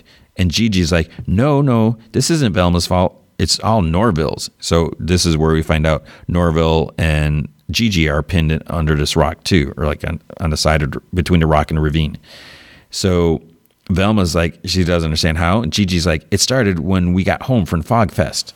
So 2 days earlier, Gigi's flashback, they're making out outside her door. And he's like, well, I should go because her dad likes to follow him home or something like that. And he doesn't want to wait, have it be too late. But she says like they're not home. And then she's like, can you help me unzip my dress? So he's like, oh, yeah, no problem. He's like, I do this for my mom all the time. He does unzip it and starts to leave. Then he gets a text. And then he asks her, he's like, is your cabin at Mount Crystal still empty? She's like, yeah. And then she's like, we can go tomorrow. It's like, so once you go home and rest up. Gigi arrives at the cabin with like a basket of chocolate, flowers, and wine, and like a candle. She's talking to Olive and says that Fred's probably not lost. He's probably got stuck in his gold pajamas again. It turns out the camera pans down underground. He's there and he's cooking like a dead rat impaled like on a pencil over a Bunsen burner, and it blows up. And Brenda's like, I told you to poke holes in it. He's like, oh, I'm such an idiot or whatever. So they're talking. Brenda wonders if what they're feeling is real or if they're just making the best out of a bad situation. He says that it seems real, and he moves the kisses jar, but then she gets mad. She's like, seems real? And then she's like, put me back on the table. And he hears a scream. Gigi is screaming and asks Norville, it's like, what are they doing here? Because he showed up with Velma and Daphne. She's like, this was supposed to be a romantic getaway for two. And there's like a trail of flower petals that goes to the bedroom. And I guess she's naked and she's like covering herself with like two pillows. He's like, or she says that she's been hinting and he had no clue. There's flashback of her mentioning the cabin like several times, and it's pretty obvious, but he just didn't pick up on it. And so in the present, Gigi's like, see, if Norville could take a hint. And then he's like, that's okay. He's like, I have an emergency homing beacon. He presses it. This helicopter rescue is coming. The woman rescuer is about to go down when she's told new orders just came in about finding Fred. So she actually goes down, like Fred's not down there, so then she leaves. So they're stuck in the ravine still. Velma's like, this is all Daphne's fault. And Daphne says that they have to figure out how to get out of there. They don't have time for another, and then she was going to say another flashback, but it goes to 6 hours ago. Velma's flashback, back at the cabin, Gigi's yelling at Norville. Daphne tells Daphne they should go. Streaming is really draining her phone battery, and she was only here because of her hallucination anyways. He hears this, and then he's like, wait, she doesn't have those anymore. Daphne says that, she's like, I knew that you were lying. And then Velma's like, well, can you blame me? She's like, just when we reconnected, and I found out that, there's another friend that you were obsessed with. So Daphne's going to leave, but then Velma's like, you can't because there's a serial killer out there. Daphne's like, I'm walking to town to find Wi-Fi, and even if I don't find it, I would rather call an actual taxi from a stranger's landline. Gigi says that she's like, I'm going too. So they both leave. Velma and Norville talk, and he mentions that the incident was actually with Gigi. And Velma's like, oh no, I just drove Daphne right into her arms. So they go outside, and it seems that they're too late. Daphne and Gigi are like on this like mound or something like that, and they have like their arms around each other. So they move closer, and Daphne yells for them to stop. Gigi's like, there's a cave down there, down in the ravine, and we came out to try to see if that's where the serial killer was hiding. And Gigi's like, but then the outcropping started to break off under our weight. Velma scoffs. She's like, your weight? Because they probably weigh nothing. And then the ground starts crackling. That's when all four fall. So in the present, Velma's like, it was Daphne's obsession with Gigi is why they're going to die here. Norville says that he's not going to die sitting in his filth. They're sitting there until, whatever. With them, Gigi says that more importantly, Daphne hasn't been obsessed with her for over a year. And she's like, does no one read my blog, Gigi's Juicy Journey? so no one reads it. Daphne says that it's all her fault, and they're like, what? She knows that Velma's possessive, but she always said that was one of her favorite parts of their friendship. Then they start arguing, shifting the boulder, pinning them, whatever. The ground shifts, they end up falling more. Then there's like crystals around them. And Daphne's like, this must be an extension of the crystal mines. Velma says that would explain how the serial killer moves around town, like through the mines. Gigi gets mad when a stalagmite falls and Norville shields Velma instead of her. So then they leave. Velma wants to keep looking for, and maybe talk about her and Daphne. Daphne says, "Sure, but can we discuss how the U.S. government basically admitted that there actually are aliens?" She's trying to change the subject again. Fred is sleeping on the floor. Some rumbling wakes him up. He rolls over and he tells Jar Krista's brain to wake up. He's like, "We fell asleep. We have to get you back on the table before." The Brenda Jar is like, "What the hell, Krista? You hooked up with Fred?" Krista's like, "Fred said you broke up." And Fred's like, "Freddie can explain." And then Lola's like, "Can you explain how you also hooked up with me?" And then Brenda and Krista both are like, "What?" So he's hooking up with brains in jars. Daphne and Velma are walking. Maybe they can't be friends anymore. But then Velma's like, "Well, maybe it's time for us to be girlfriends." And she's like, "You think so?" But then they hear Fred saying that he's a flawed man and that flaw is that he loves too much. He goes on, and the door opens. He panics and he throws a brain. The jar hits Daphne in the head.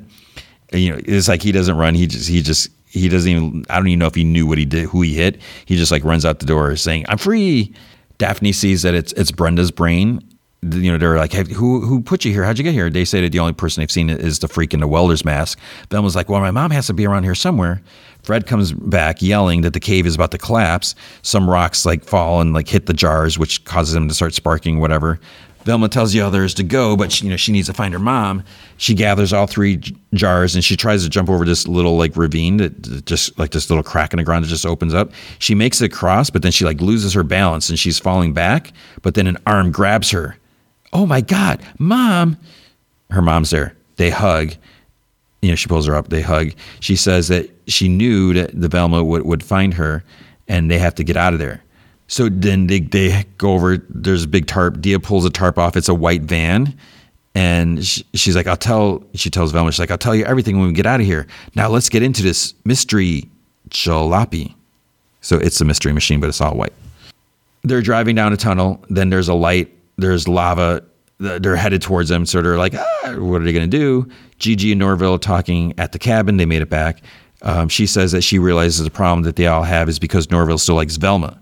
And he's like, if that's true, then let her send a sign. There's more rumbling. His station wagon partially falls on the ground. The mystery jalopy is headed towards like the lava. They're screaming, but then the cave-in of the station wagon falls right in front of them. So they actually drive up the station wagon and make it out of there. Velma and her mom hug.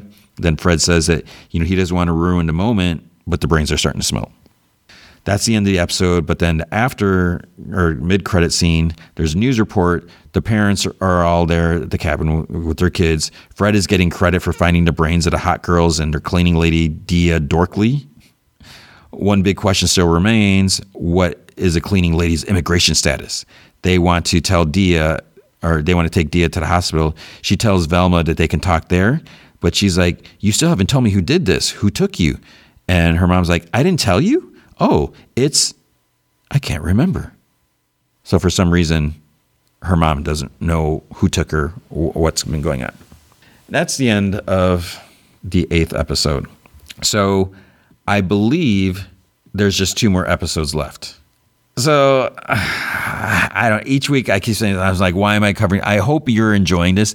I'm a sucker for the mystery, just like the mystery in National Treasure. But the show, it's not good at all. But I can appreciate that it's a variation on the Scooby-Doo stuff. So I wish we had like a legit Scooby-Doo show.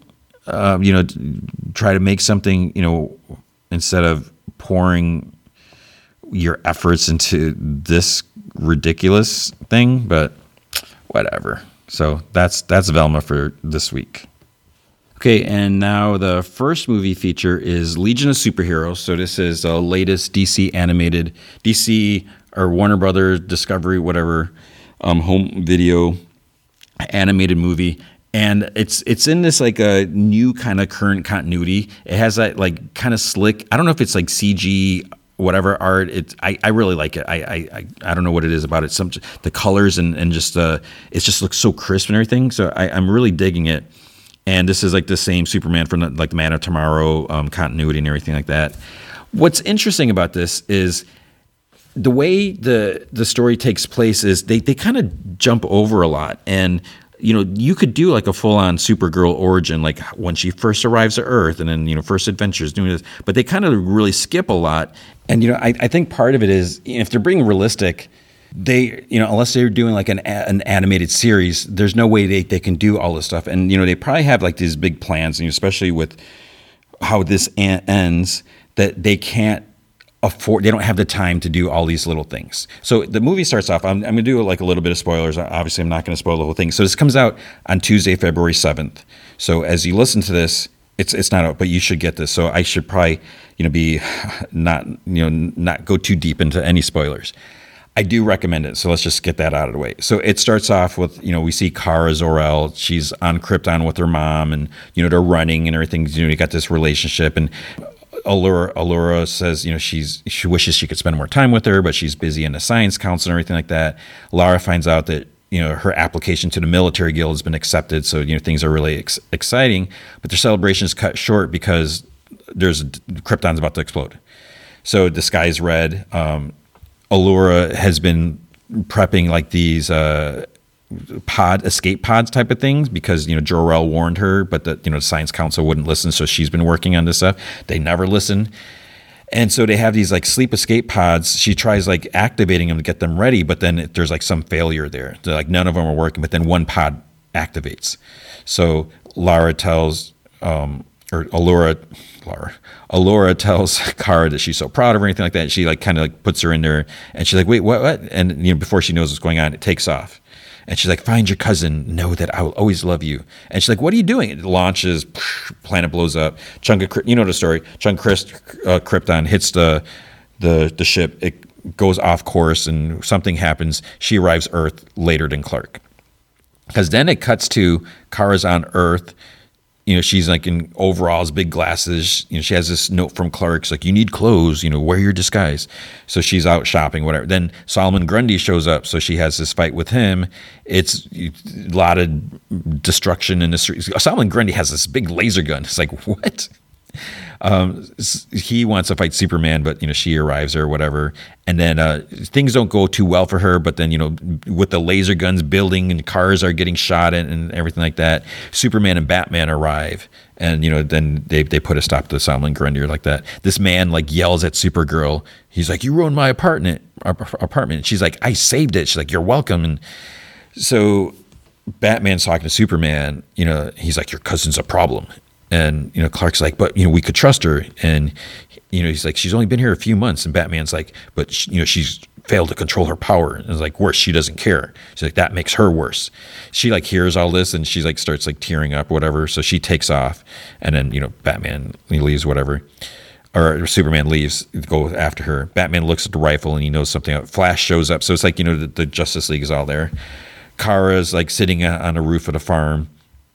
And she's like looking at her badge emblem thing, and Clark's like, I used to go up here when I had my proms, and she's like, well, is any of your proms like where Batman's kicking you off the planet? And he's just like, well, give Earth a chance. And she's like, oh, I'm trying, but it's also primitive and weird and wrong. It's different here. And he's like, I know it's not Krypton, but it could be your home. And she's like, no. She's like, Krypton may be gone, but it's still my home. And she's like, Batman's right. I don't belong here. She's like, so kick me out. I don't care. And then he's like, well, why don't we try something different? He takes out this orb and he like kind of throws it up, and this big portal opens up. You see all these like futuristic buildings and stuff like that. He's like, follow me. They go through, the orb closes and it returns his hand. And you see like they're in the future. Legion superhero buildings like in the background. They're on Earth, 31st century. Superman brought her there because he thought that she could train here at the Legion Academy if she wanted. She meets Mon-El. And then I think she like kind of falls for him. Then she's like, okay, Cal, you can leave. And she's like, bye. So Dawnstar is going to be her roommate and all this stuff like that. But throughout all this, she like freaks out when she sees Brainiac 5 because she assumes that it's Brainiac, and Brainiac tried to kill her cousin. So there's a big fight, just tension between the two. Something's going on. So basically, what the episode's about, like the Legion Academy. So there's a lot of the like Arm Fall Off Boy is in this. So it's basically like Kara getting started and competing with Brainiac 5 and others. There's this other mystery, like where are the actual Legion of superheroes? Something is going on there and everything like that. So then there's all this, it goes on from there. And so I would say, so here's the thing. If you've been listening to me on this podcast and past podcasts, Legion of Superheroes is not, it's kind of like my kryptonite.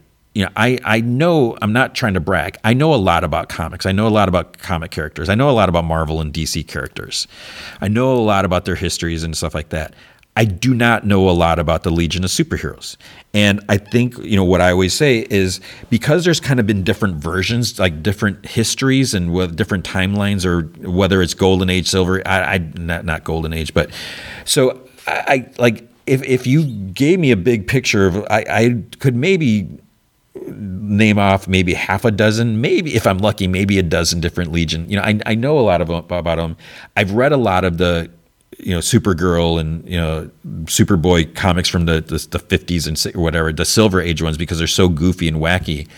And I've seen, some of the shows and the cartoons or whatever. So I've gotten little bits of them. And I always say the Jeff Johns, Gary Frank Action Comics, it was so good. Like those stories are with the Legion. So I know I know about the characters from different, but I don't know like the whole cohesive history of them, whether there actually is one or not. That being said, it's not like I don't have like a strong attachment to him. I don't love the Legion because I don't have a strong connection to him or anything like that. But with this episode or this movie, they did a really good job. And, at first I'm like, Legion of Superheroes, but it's Supergirl. I love Supergirl. I feel she's so underused and everything.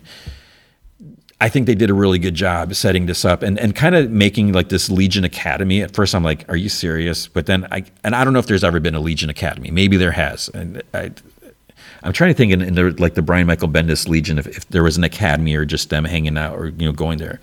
But it kind of works because, they're all kind of younger and, they all have their powers, but they're kind of like her where they're not like fully experienced and they're learning stuff. And, so you have kind of like the school setting, but it's not like a regular school at all. So it just really works to have these characters more like on a newbie level, even though they have these crazy and impressive powers. And then, then this big threat comes, like, what is going on. So I just think it all just really falls together nicely. And I really enjoyed it, even though, like I said, I don't love the Legion, but I do love Supergirl. So I strongly recommend this. I was really, really into this movie, and I would watch another one. I would watch more Supergirl in the Legion or whatever, Supergirl wherever. So without going further into spoilers, because the movie's not even out or anything, all I will say is, when you watch the movie, it's a self-contained story and everything like that. It's really good and all the blah, blah, blah, all that. There is an end credit scene, which is tying into the bigger continuity. So just make sure, when you do watch this, and again, you should buy it, support it, because I would love to see more movies. I would love to see a sequel. I want them to keep making them. So when you do watch it, don't hit stop as soon as the credits start rolling. Whether you fast forward or whatever. I can't remember if it's mid-credit or end credit. But there is a scene there that is setting up like a bigger. It's a cliffhanger. It's like something. It's pretty huge. That's all I'm going to say. I'm not even going to tell you what or anything about it. I'm excited for more. So definitely check that out. I mean, I really like this current continuity. I think they're like on fire with this. So check out all these recent movies. So that is Legion of Superheroes from Warner Brother, Discovery, Home Entertainment, or whatever they're calling. I should know, but it's really good. And now the main movie feature is Knock at the Cabin. So this is M. Night Shyamalan. He directed it. He co-wrote the screenplay.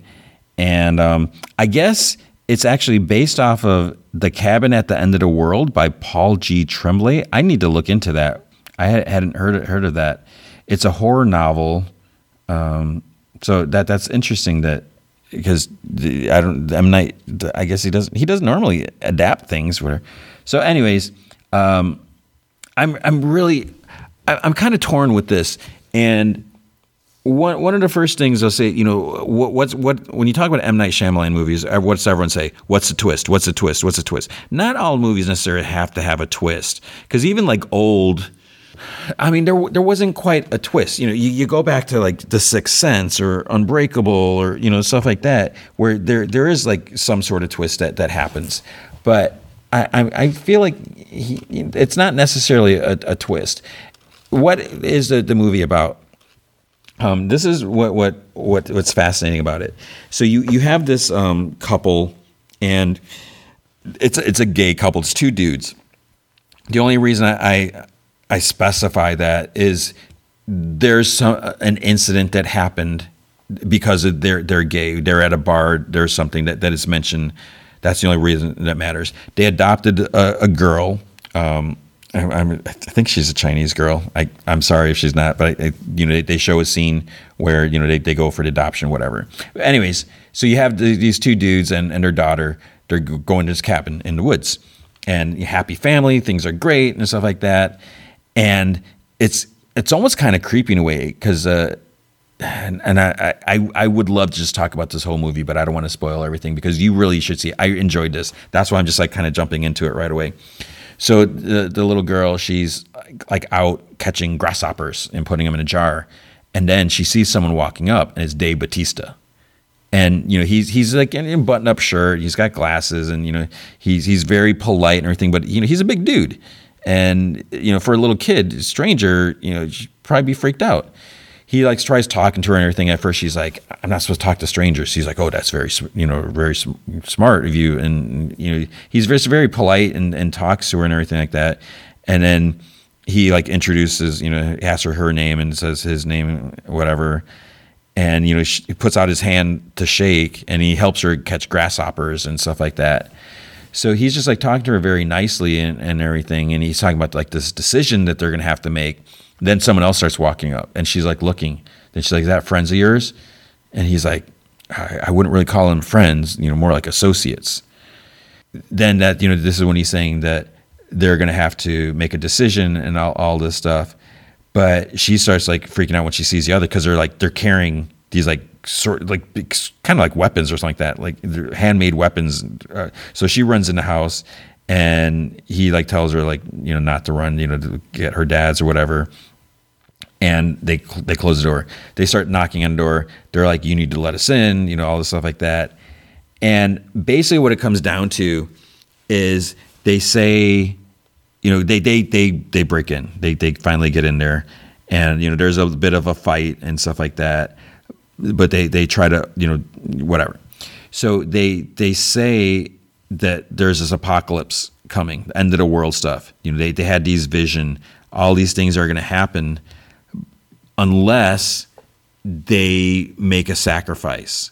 They need to choose one member of their family that's going to die, and the others have to kill it. So, because the first thing you'd be like, okay, my family's in danger. If I could totally see it. If my family's in danger, I'd be like, all right, I'll sacrifice myself, let them live, and then be on your way. But the thing is, the other family has to do the killing. So that makes it harder, because can you actually kill your loved one? You don't want to do it. You don't want to give in to. You can't give in to terrorism or kidnappers and stuff like that. So they don't believe it. They're like, this is crazy, whatever. And they go through this whole thing of like introducing who they are. That's just to try to go through the thing to try to make them believe them more. But they're like, "You guys are crazy. This isn't true." And that's, if anything, I think that maybe that's the twist. Because as you're watching this play out, it's like, are they legit? Because why would one? And they didn't even know who was going to be at the cabin. They just knew they had to be there. According to their visions, this is where they were supposed to go. They supposedly had a vision to meet. They met. They came there, whatever, together.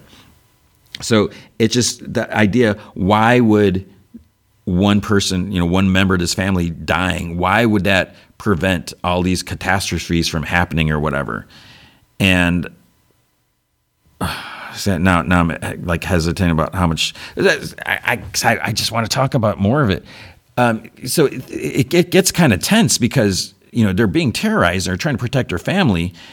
When the time comes, they're like, okay, now it is time to make your choice. They keep looking at their watches, whatever, and they're like, no, we're not going to do it. And then they're like, you are about to unleash the first plague if this is your choice.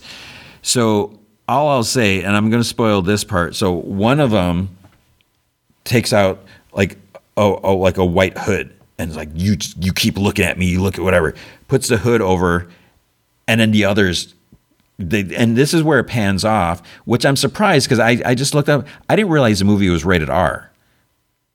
But they're opportunity for violence because they end up killing one of the four, and you hear like like stuff happening, and they're the two dudes and the daughter are like freaking out.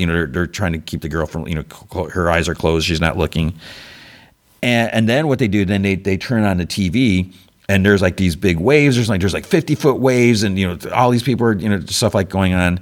And then later they're like, that was probably pre-recorded. This is fake. But it's like, is it fake or is it not? Because how could this be possible? And I think that's like I said, if anything, that's like the twist of it. Is like what's really going on, what's not, what should they do? And time keeps ticking, and so forth. How can they get out of there? Can they get out of there? And then what's the deal with these people? Where did they come from? What's their story? Were they, is there any connection between them, between the family and the cabin? So there's just like all this stuff going on, and it's not like super scary or super tense or anything like that, but there is a bit of attention, and a part of it just has to do with just like the mood and everything like that, because you can see that these people, as they talk about what they do. Like I won't give away like what Dave Bautista does, but like this one lady, she says she's a nurse and everything like that. So they seem like they're good people, and they're like really nervous and everything like that. And then when it comes time for the first person like says that they're going to die, they clearly didn't want. No one wants to die, so it's not. Is this a suicide pact, cult, or whatever thing that they're in? But it's like they didn't seem like they didn't want to die. So it's like what is going on here? And you kind of have that, and then you got your typical, what I love is the way like sometimes the camera just kind of like shifts one to the one side and then to the other. Like when people are talking, there's one thing that I noticed a few times where it's kind of like the focus doesn't really fit, but it's almost like the what's the word I'm looking for? Like not the frame rate, not the screen width. It's somehow it kind of like shifts a little bit. I can't think of the word what I'm trying to say here. But because like the music and just the vibe and everything like that, and the fact that they're out there, just a few weeks ago, us and the family, we went out, for Martin Luther King weekend. We all, chipped in and just stayed for the weekend up north a little bit. And as we're driving, it wasn't like super hidden away. Secluded, that's what I almost said excluded. It wasn't super secluded like this, but you did have to drive down this road and then on this other place. And, there was some houses semi close by, but not like right on top of you. So it's just, that's the weird thing is that, you want to go out on this vacation and, it's out in the woods and nature is so pretty and everything like that. But they had no cell reception. And the people had cut the landline. So it's like, if that happens, you're like out there like with nothing. So it's like, what do you do? And, because when they're first there and they see that like people are coming, they're like knocking on the door and they're like, what do we do? Because like they can't call the police. So that, I think if anything, that's like the scary part, the fact that you could do this and, some people could come up and, you're outnumbered. Where are these people coming from? They got these big, crazy weapons. What is going on? How can you possibly get out of this? You can't run. You can't, because you can't make it to the truck because they're going to get you. And so I think if anything, that's like the freaky part, like thinking about that. If you've ever gone to a secluded place, knowing that you're kind of at the mercy of the surroundings, what are you going to do? So I just really enjoyed that. That it was just a lot of fun. And then the ending. It's a good ending, I will say. It's not like a cheap, like really that's it. I think the only thing that I feel like there could have been a little. I kind of go back and forth with this, and if you watch it, you know what I'm talking about. But it's like, should there have been more of an explanation? I mean, there is to an extent, and we don't really. I feel I don't know if a more of an explanation was needed, or if that would just kind of like overdo it or dilute it or whatever. But it's just like, okay. And like I said, it was a good ending. I'm totally satisfied with it, but I'm so perplexed as I think about it. And it's been a couple days since I've seen the movie, because I saw it on Thursday. I still can't quite put my finger on it. Like, do I 100% approve of this ending? Am I totally down with this, or should there have been a little bit more? Because I don't think I think if you tried to explain every little beat, that takes away from the mystery or the fun or the suspense. I don't know. You tell me. I mean, if you see it, what did you think? Did you enjoy that ending? So I can see, I think it's like at a 60-something on Rotten Tomato. So I can see why some people might not be super crazy about it. I think there have been some movies that have some M. Night Shyamalan movies that haven't been as good, that would be more disappointing. But I wasn't disappointed in this one. I did enjoy it, and I think Dave Bautista. I'm not the biggest Dave Bautista fan. I'm just tired of him as Drax. His Drax has made me chuckle. It's been fine, but it's gotten a little annoying. He was good in Glass Onion. There wasn't much to do with the role. It didn't really require so much, but he was good in there. He's good in here as well. What I think is important about this is that this is like a different role from that. It's not comedy relief. And yeah, he was in Blade Runner and Dune, but I feel like this was really his chance to do something different. And there are some limitations as far as the movie and the set and stuff like that. But I think he did a really good job with it, and I do definitely want to see the movie again. I did enjoy it, and I think it's just the freaky. What's freaky for me is just having been out like in the woods like that, just knowing. It's just weird, and then it's just like, okay, what's the big idea? The big meaning behind all of this. So it was just kind of interesting. So I really enjoyed it. I do recommend it. But I really like M. Night Shyamalan movies. And again, like I said at the beginning, doesn't mean it's like an automatic. I'm going to love it just because everything. It's like, no, it's not my favorite M. Night Shyamalan movie, but I did enjoy it. So that's going to be it. I feel like I shouldn't talk about more, so I don't want to just go around in circles and all that. So that is going to be it for this week. So go see Knock at the Cabin. I think it was like a $20 million budget, and it's supposed to be projected at like maybe making 15 to 17 million. So I want it to be profitable because, again, like I mentioned last week, this is a movie that's not a franchise movie or a reboot or a remake or something like that. So it's important for us to support these movies. I love the franchise reboot movies, but it's important to have the different stuff as well. So go see it if this is your jam. If you think you could enjoy it, it's worth watching. It's cool on the big screen. So Knock at the Cabin. And how about a knock at the podcast, because that's going to be this week's episode. So big thanks to Dave McPhail and Andrew Loken. They are big supporters of the show. You can be a supporter by going to patreon.com/gmanfromheck. Any amount you can commit to will be awesome. If you commit at the Rick Jones tier or higher, you get access to the secret podcast from Heck, which is an additional 30 minutes of podcast entertainment every single week. I'm currently talking about X-Men: The Hidden Years from, I think we're at the year 2000 now. They're in the Savage Land. There was Ghost Magneto because they fought Magneto. He died. Professor X wasn't sure. He didn't believe them, so he sends them to go check. And there's Ghost Magneto. What's happening? The place is starting to blow up. The volcanoes. They're all going to die to try and escape. It's bad news. So you can listen to that and more. Sometimes I'm going to be talking about another movie again soon. I don't know how many these X-Men I'll do for now.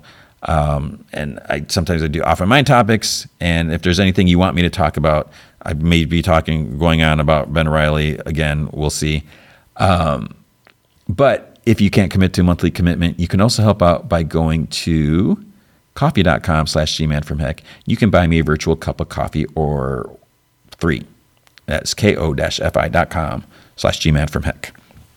All right, so next week, I don't know if I'm going to make it to the theater next week. There isn't really anything. The only big movie that's coming out is Magic Mike's Last Dance, or whatever that's called. I honestly can't remember if I saw the second Magic Mike or not. I really like Channing Tatum. I'm a Channing Tatum fan. I think he's funny. I think he's a good actor. I mean, have you seen Dog? That was really good. And was it Hidden City? Whatever, I can't remember what that was. I'm just not really in the mood for Magic Mike. I don't know what it is, and I like Salma Hayek too, but I don't really know if I want to see that. I don't know if I'm going to see that. There is a movie coming out on Apple called Sharper. It has Julianne Moore, Sebastian Stan, John Lithgow. There's some other people on there, and I hadn't even heard about this.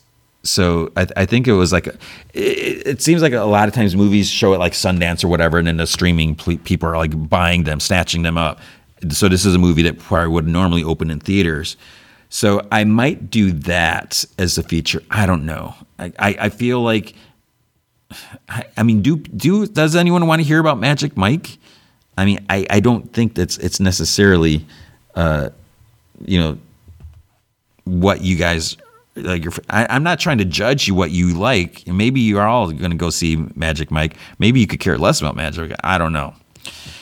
So we'll see. And then we got the other TV shows and all that. So that is going to be it for this week. I hope you are doing well. I hope you had a good week. We're in February already, which is crazy. Things are just zipping by. Pretty soon we're going to be in March. So I hope you're doing well. Take some time. Try to do something fun. Take care of yourself. Take care of others. But just remember, be good to each other.